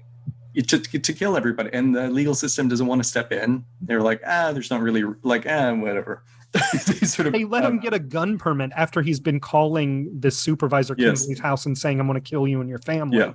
He's allowed to get a gun permit. He goes into the police office and says, I'm going to kill everyone down at the postal office, just so you guys know. And they still let him have the gun permit. Yeah. So I feel like one of the really important things about this documentary is about after the spree killing, everyone basically points the finger at Bill Kinsley and said, you know, in a way, basically like it's your fault. You were a bad boss. You did this. I think the phrase autocratic management is used. Bill Kinsley says like, my own wife told me she wouldn't want to be in the same post office as me. And I thought it was interesting too. Like I was sort of looking on YouTube and Reddit about this. To this day, you have people who said like, oh, I worked for Bill Kinsley. He was a real like hard boss. Like he was a hard ass. He was a narcissist. You know, you see people. I feel like part of the idea going on in this documentary is that like he obviously sucks. That's part of the idea. You can be a bad boss, and it doesn't mean that it's your fault that this guy went on a shooting spree. I feel like when something like a shooting spree happens, people want some kind of explanation, you know, like where can we point the finger at? And, you know, if you have a disgruntled employee, it sort of seems like, okay, like it must be the boss's fault. So especially if he goes in and just shoots the management people, which is what McIlvaine did. And it ruined Bill Kinsley's career. The way he was talking, it seems like, at least he felt like he was basically a pariah after this happened. Everyone was... They sent him to essentially to a rubber room. He's sent to a post office in Birmingham that's like an old, restored, basically post office museum, not like a functional place, and sits around doing nothing all day, is essentially what happens to him. But I would that's one of the things I think is interesting about this movie, is that he's overtly unpleasant. He's the kind of guy you hear him talk for 1 minute and you're like, I've had bosses like that. They suck so bad. I would have loved to have shot that guy. You really do have just 1 minute around him. You're like, God damn, he sucks, right? That's part of what I think why Morris is interviewing him and not McIlvaine, is he wants to show the person, that there is a person here, and it's easy to make this guy into a target in a lot of ways.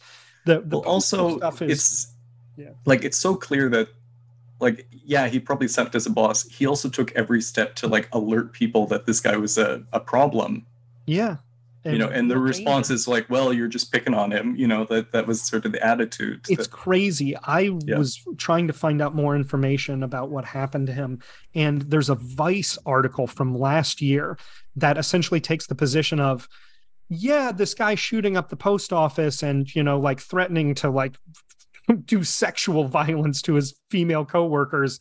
He was probably a bad guy, but these bosses were the real bad guys. They were bullies. And it's this Vice. And then you look at the guy who wrote it and he's a wiener. And of course this guy is most concerned with bullying, of course this guy is number one. You know what the number one problem in the world is? When you're a dork on your resume to apply for Vice, but exactly. Just this guy who's just probably spent 80% of his childhood being shoved into things, and you're like, of course, this guy is most worried about, what's happening with bullying. But to this day, and it was folded into a left wing thing that I think is still very common, that I find issue. But just this right after Columbine, I don't know if you're old enough to remember, the reaction wasn't, these were horrible psychopath kids, that Harris in particular, I can't remember which one. One of them's the guy who was going to do this no matter what. And one of them was the parasite on him. I think it was Harris who was the genuine psychopath. But after that, there was a lot of, these were bullied outsiders who shot the jocks, right? And there was an effort to really understand, if you watch Bowling for Columbine, it's they're trying to find out who to blame. And there's this push towards sympathy coming from the left on these people were failed in some way, right?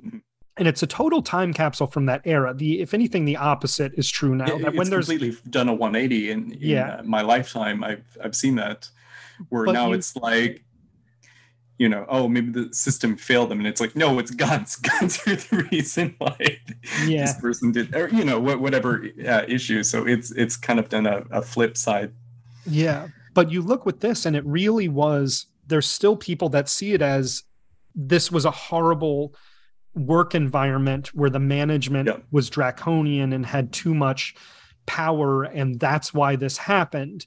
And it's funny that to see that people will still try and fold it that way, even as mass shootings have become more common and more understandable. This was seen as a specific post office problem at the time, up through the 90s, to a point where the government commissioned a big study in the late 90s that said, no, there's not more workplace violence at post offices than any other workplace. If anything, it's slightly below average, that workplace violence is actually very common. Post offices are normal, but they spent a lot of time trying to define why this was happening and figure out why this was happening, what was causing postal workers to snap. And there was undoubtedly a strain that was the management has too much power, and this is a natural, this guy's almost a revolutionary. You can kind of hear in these people's voices that this is a radical revolutionary act that he's engaged in some way, that this is almost a Bolshevik action that he's taken here.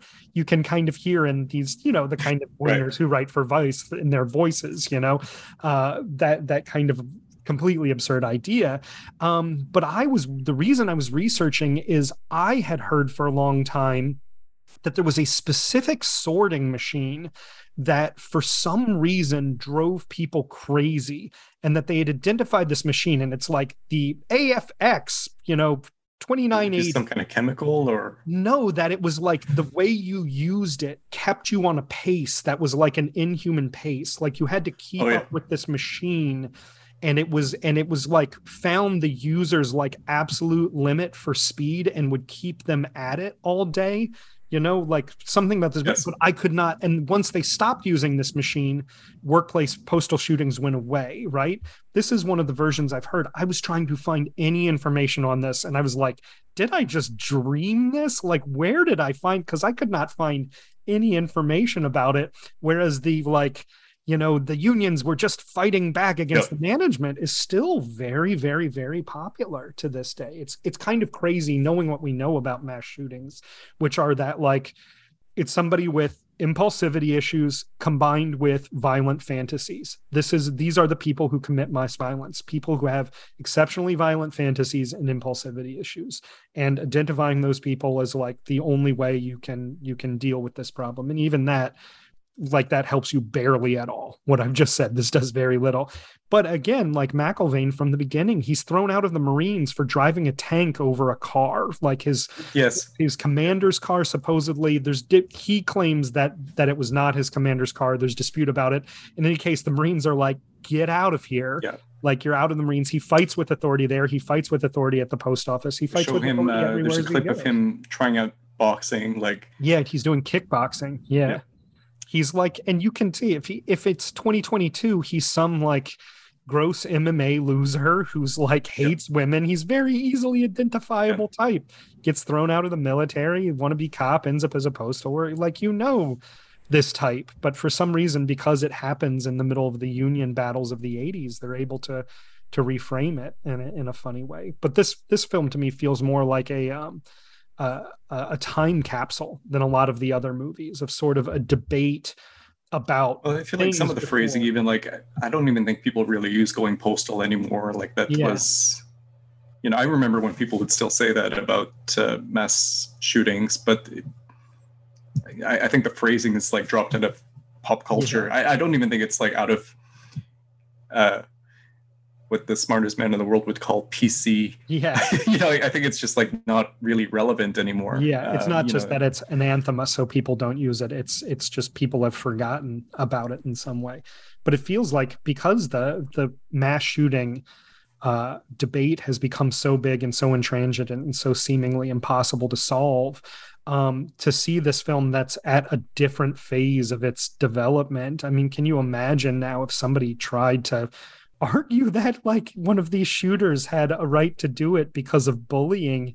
It's just like that doesn't exist as a framework anymore. It's sort of so crazy to think that, you know, that they'd ever build a Bill Kinsley as a villain ever again. And the Union would feature him in magazines and whatnot. He was built as a real villain. He was featured on the news. He was identified as, this is the guy who caused this, in a very concrete way. And it's crazy to think that would ever happen to a victim again. It's absolutely insane. I mean, I don't know. It probably depends on the victim. I could see people like reframing things to fit a certain political narrative. I mean, for mass shooting, you think? I think if there's a specific particular target, like the Japanese politician who was just murdered, who nobody had ever heard of, and then they heard he's conservative, and now they're celebrating that he was shot. You know, I think something like that. Yes, something like that. I think if you had somebody go and for instance, shoot up a bunch of people on Wall Street. Yeah, we would be talking about that differently than somebody who shot up a school. That's true. And I guess people's parents, it's in fashion to blame people's parents now too. Yes. Like a few of the recent shooters, it's been very fashionable to be like, the parents are responsible for this and need to face charges as well.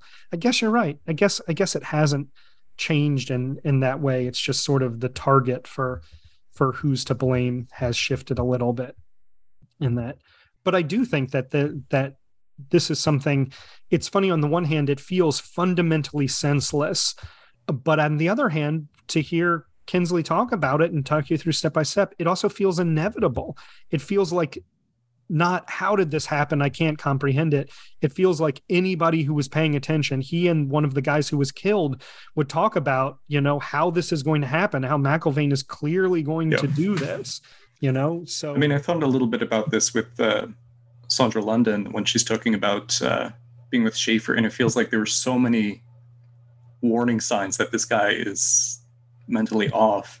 yes. It's like it feels almost like inevitable that something doesn't step in, and I don't know. I mean, it's hard to be like, yeah, I think this guy's probably going to murder somebody. Can you go arrest him without any real evidence? Just like,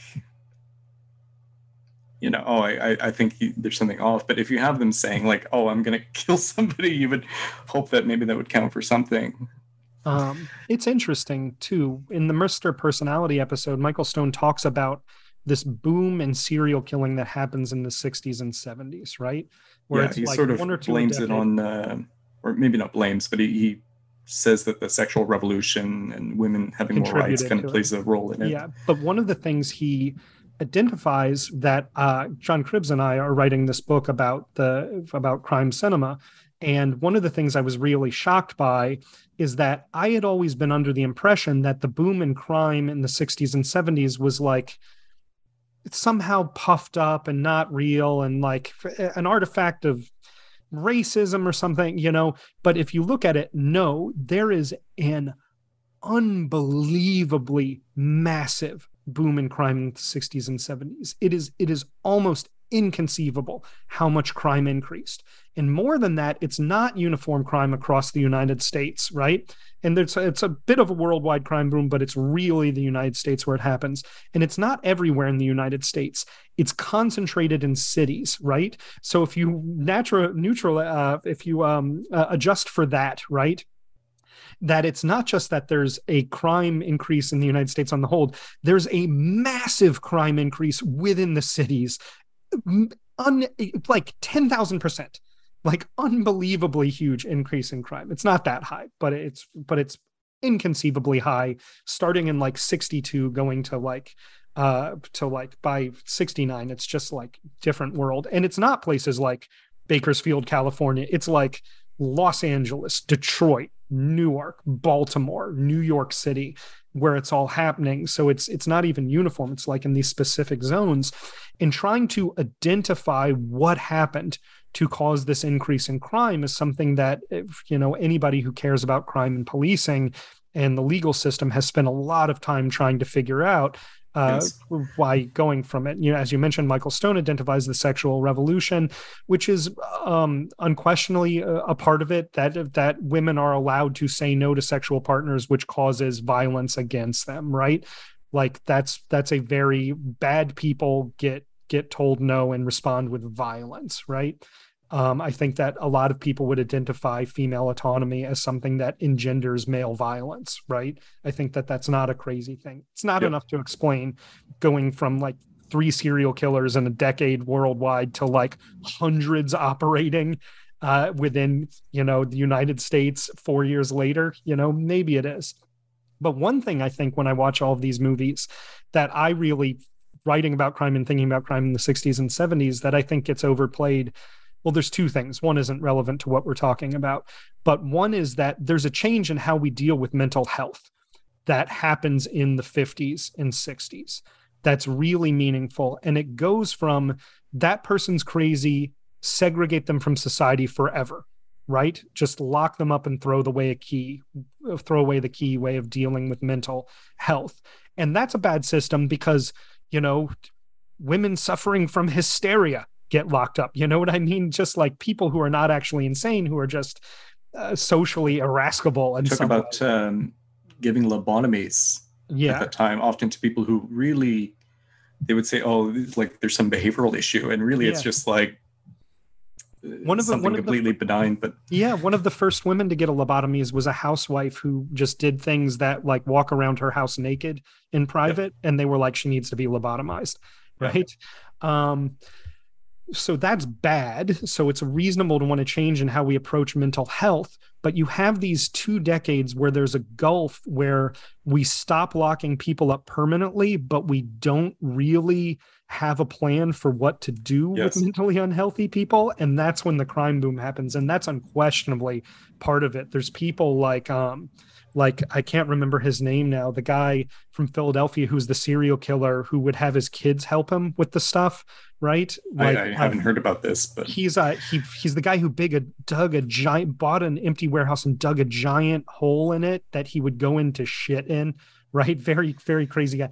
Overtly crazy. He's somebody that would have been locked up and put away, somebody who would like walk around in blood smeared clothes, and just genuinely one of the most horrifying. I can't remember his name off the top of my head. I think he was in Philadelphia too. But he would have been locked away, like there's no chance. His name was like Crazy Gary was like his nickname too. He was just somebody who everybody knew was completely nuts. And there's people like that, or even, probably Richard Chase probably would have been locked away as well. The Vampire of Los Angeles, who Michael Stone mentions, he was drinking blood to cure his impotence, right? It didn't work is the line that Michael Stone. Oh shit. But that kind of stuff, what to do with mentally unhealthy people, there's like a gap that a bunch of horribleness flows into as we're trying to reconnoiter it. And it's interesting because I think that we actually do a pretty good job with with mental health issues now. Not perfect, but I think we found a much better balance between like let people roam free and lock them up permanently. And I think that that's part of the reason for the crime drop that happens and continues to this day, why there's so fewer serial murders in particular than there were. But have you read Freakonomics? No. I mean, you might actually like this book, but like one of the topics they examine is maybe the effect that legalizing abortion had on decreasing crime, where you have abortion becoming more common, and then like a lot of the people who might have gone on to be criminals from bad homes, with women who wouldn't have necessarily wanted to have that child or be in that situation and have a child. Those people aren't born at a certain point, and that over a period of time, that demographic that would have come to age, like they don't exist. So that was one of the topics they examined. So like there are a lot of, I think there's anytime you look at like a big kind of economic, there's like 20 I don't mean factors. Like financial, but economic in like the sort of human demographic sense. It's like usually a pretty multifaceted kind of topic. But just to tie back to McIlvaine, yes, I think that I'm not saying there's any one cause, and I would be surprised if that's a factor. The one cause that's very popular these days that just every study shows it's kind of bullshit is the unleaded gasoline thing. That leaded gasoline, that every study that looks into it is like this is just was not impacting crime the way that. There's also like I mean the ex-Marine thing is interesting. Like I feel like I know people who have been involved in the military. I don't think it necessarily causes mental illness, because like I had a friend I was really close to in high school, and he had problems with depression and suicide attempt. And when he graduated high school, instead of going out to higher education, he went into the military. Yeah. I think like his parents thought like, oh, it'll be good. It'll give him structure. Exactly.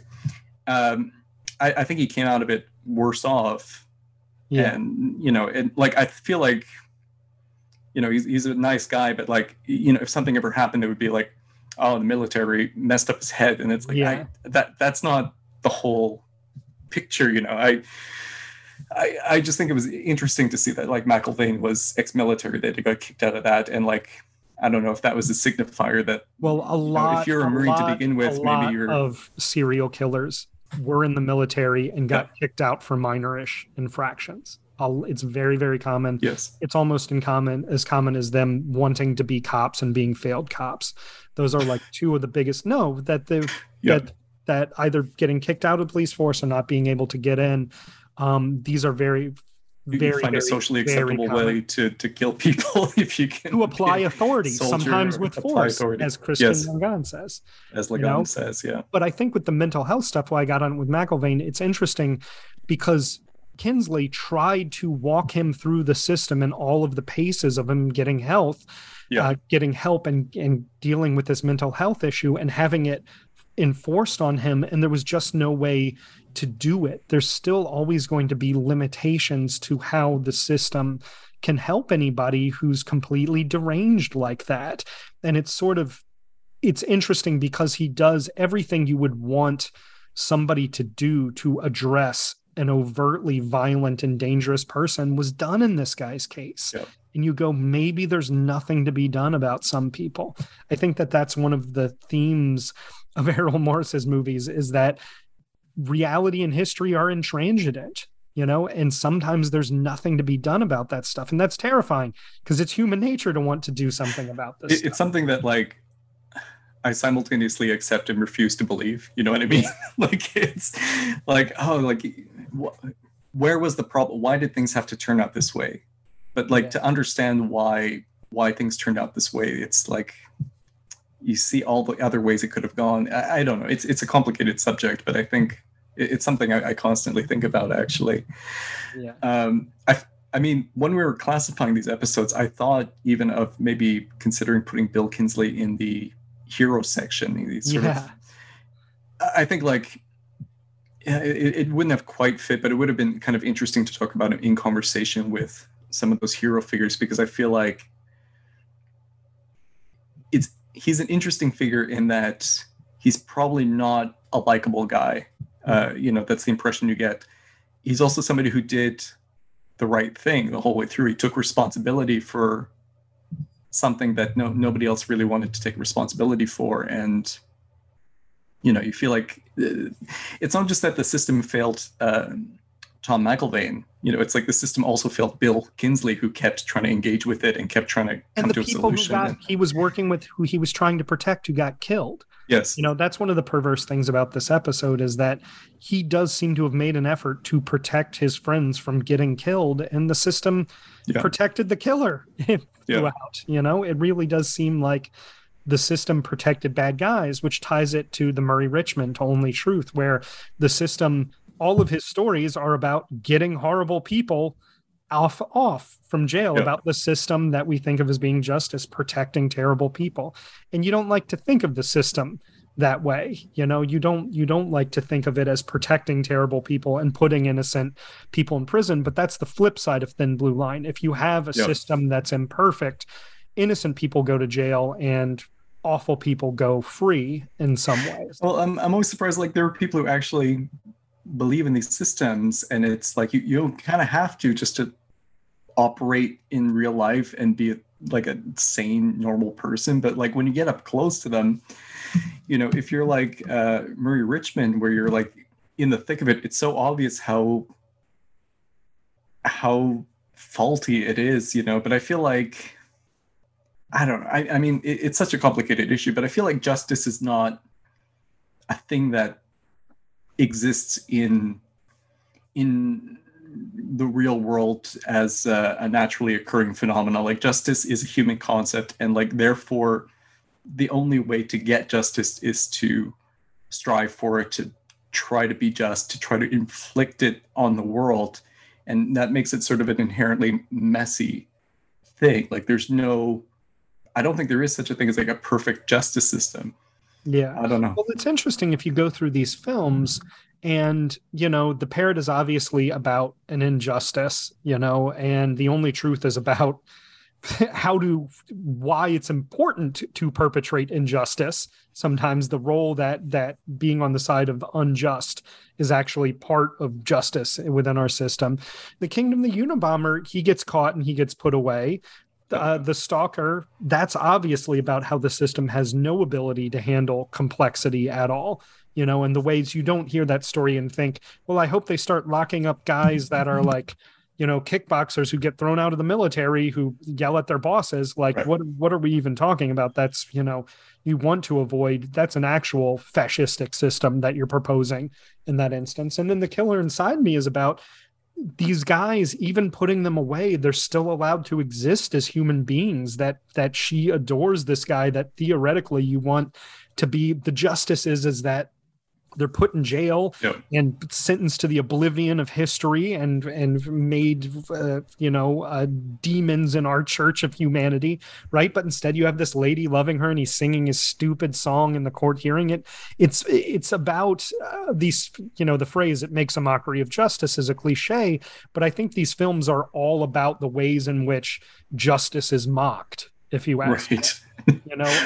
Justice makes a mockery of itself. I don't know. Yeah. I mean, like Mr. Personality talks a little bit about this idea that, well, like evil people don't think that they're doing evil. They think that, like, from their point of view, what they're doing is good. And it's like, maybe Ted Kaczynski thinks that he was good. What he was doing was just, and that, like, his imprisonment might be unjust. And, there is this sort of thing. But, like, I don't know. A lot of it's beyond good and evil. It is beyond good and evil. The fucking quote Nietzsche is that McIlvaine, I don't think he thinks along a good-evil spectrum. Annette Bridges-Klausing, I don't think she thinks along a good-evil spectrum in that way. And maybe that's his point. I think that's where he's naive, is not that they think that they're doing good, just that the concept that I can be anything other than myself would never occur to them. That I would do anything other than what I do is beyond their capacities. And do they think of themselves as evil? You're right. They probably don't. Do they think of themselves as good? They probably do. Do they think of their individual actions that they're doing as good or evil? I would say no. I would say that McIlvaine probably did not go, I did a really good thing in there going and shooting it up. He probably went in and has justifications and self-deceptions and all of those things. The human mind is very good at justifying our own actions. They had it coming, or it just doesn't matter why I did it. I did it. Or it doesn't matter. I just did it, I was still thinking of Act of Killing, where, like, I think some people mistakenly describe it as these people confessing. There's no confession. They're like, yeah, we did it. Like, and it was fine is the attitude. And like when you have and now that the tide has turned, I feel really bad. That was evil. Yeah. But it was awesome. You have to understand at the time it was awesome. Part, I understand that it's evil now, but at the time it was really fucking cool. We'd go to the movies, get dressed up in our suits, and then go choke communists to death. It's like, I think there's like one part in that documentary when has talking about like, I can understand what they were going through. I can feel it now. And he's like, no, you can't, because they're actually dead. And like, you just start to see this like little shame eruption that like, oh wait, maybe what I did was maybe I was actually evil. You start to see like it's not about the act itself, maybe, or I guess maybe it's especially about the act, but it's about the justifications and maybe sort of stripping that away, and that like, sort of realizing that you were doing something that was like evil, that you had this like little inkling of shame about, that people are, all of society is telling you like, oh no, this is okay, that's fine. It's like, oh wait, that was actually evil. And you get this like, I was thinking of like the burping, the kind of retching that he does at the end of that documentary. It's very similar to, did you watch that series, The Jinx? No, I didn't watch any of it, but I know what you're talking about. At the end, he's doing something very similar where he's like, I killed them all. And I know it's like, oh my god. I know the that series through the It's Always Sunny parody. When he gets in the cabin, he's like, they're grilling to me about all this shit that I definitely did. Oh God, my mic is on.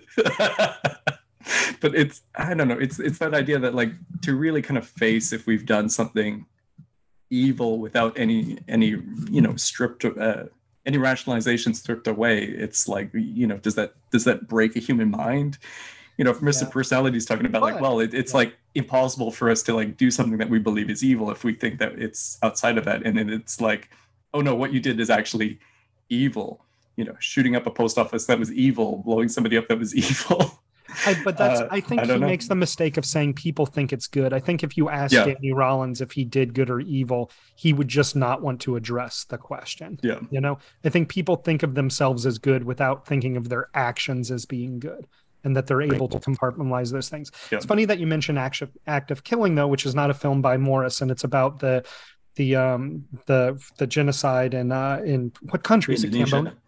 It's about the genocide in Indonesia, the killing of communists. I guess genocide is probably not the right word, but what's fascinating about that movie, and why, if you watch Joshua Oppenheimer's other movies, they're not good. They're just whatever. No, they're fine. But the reason that movie came about is he wanted to make a movie about this Indonesian mass killing, right? And he went to the victims and family of the victims and was like, tell me why this happened. And they kept saying, don't talk to us, talk to the killers about why it happened. And so he went to talk to the killers, and sort of the only way he could get them to sort of open up was by framing it and sort of like, we'll explore the past. But it shows part of the genius of Morris is knowing who to talk to about any of this and who to put the camera on, and that you're going to get something very uninteresting if you talk to, as you'll see in Oppenheimer's other movies about Indonesia, very uninteresting stories. The story of being unjustly victimized is a very common, relatable story, but it's not necessarily interesting. If you talk to the people sort of around what's happening or obliquely related to what's happening or an unexpected source, you get much more interesting results. A movie about Danny Rollins is where you just interview Danny Rollins is probably not that interesting. A movie about Sandra London says a lot about Danny Rollins inadvertently while revealing much more about crime and the nature of serial killing. You know, same thing with Gary Greenberg. Ted Kaczynski must be one of the most boring interviews in the world based on his manifesto. Probably, it tells you nothing about the cultural meaning of Ted Kaczynski to talk to Ted Kaczynski. Talking to Gary Greenberg tells you more about it. Talking to Bill Kinsley tells you quite a bit about the world, you know, inadvertently, stuff that Bill Kinsley doesn't mean to tell you about it. He's trying to tell one story and you are learning a lot more and finding out other things about it just by who you interview and who you talk to. And more unsympathetic people, talking to them like Kinsley sometimes generates a more sympathetic story. I think that if I had somebody like me, if you interview me about the stalker story, and I'm clearly more on Kinsley's side than McIlvaine, I don't know that does Kinsley any favors, the way that having Kinsley, who's unlikable, get to make his own case in a perverse way does himself more favors, is that you see the naked truth and are still able to arrive at your own moral conclusions, even when faced with the naked truth. And again, this is what Morris gets in trouble with Bannon and Rumsfeld and McNamara about, is he shows the naked, unvarnished truth of these people, that they have, you know, likable qualities. That Rumsfeld is funny is one of the things that fucking kills me in that movie, is that he cracks me up a few times and I'm like, I hate you so much, but you're funny. Or the times when Steve Bannon is right. I think that's what makes people most furious about American Carnage, is he correctly identifies things and exploits them, you know, and that's what's infuriating. But you've got to show that he's right to make the best case against him. You can't just lie about what he is and expect people to believe you. Yeah. I mean, there's so much more we can get into about this this is a common problem that a lot of people have, where when you're arguing with something, some concept, some other side, people always try to pick the weakest argument. Yeah. But if it's true, like, this comes up a lot in religious apologetics, where it's like, if you really believe, then like you shouldn't be afraid to address some of the difficult questions in this system, and like, I don't want to go down this whole other tangent, but it's very tempting, like this idea that I don't want my belief system to be threatened, so I'm going to pick at the weakest part of whatever's challenging it and not acknowledge the weaknesses in my own beliefs, instead of looking at the strongest arguments against my belief system and considering that maybe I have to, maybe not abandon my belief system, but maybe I have to augment it, maybe I have to readjust it slightly. I feel like this is a very common thing. Yeah. I was thinking, for some reason, the phrase that Murray Richmond uses really stuck in my head, where he says, I do believe, I'm just not sure what it is exactly that I believe. which I don't know, that really spoke to me. I feel like that myself often, where it's like, I'm not, I'm not. This is also one of the most morally anathema positions, though, because Yes. I frequently saying I don't know about complex situations makes Yeah. people very angry, right? I write about this, and I wrote about the white ribbon for the site, and I write about nothing makes people angrier than being I'm not sure when faced with a moral quandary, right? And I think about this joke all the time that was told to me personally by Alan Dershowitz. What a great experience this was. I've heard him repeat it. It's like his go-to joke.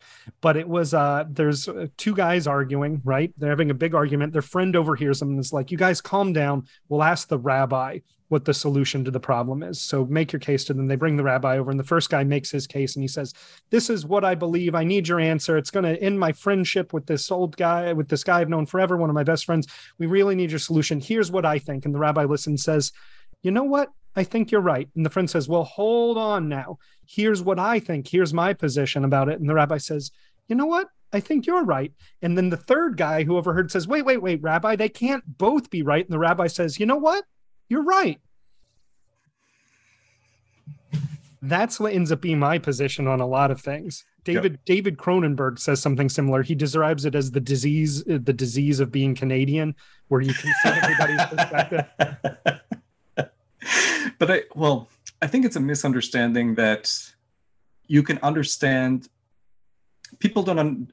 How do I phrase this? People don't realize that you can understand somebody's point of view and not agree with it. Yeah, all the time. That's a completely valid. Like, I think, like, I've got some weird opinions on things. I know I do, but it's like, I feel like in a free society, you should be able to publish Mein Kampf because people should be able to read it and know that it's like stupid and evil. You know what I mean? Yeah. Like, I feel like people should be able to recognize what's a bad idea and what's wrong with the world, and not be afraid of these things that are wrong. We should not be afraid of things that are not the truth. You know what I mean?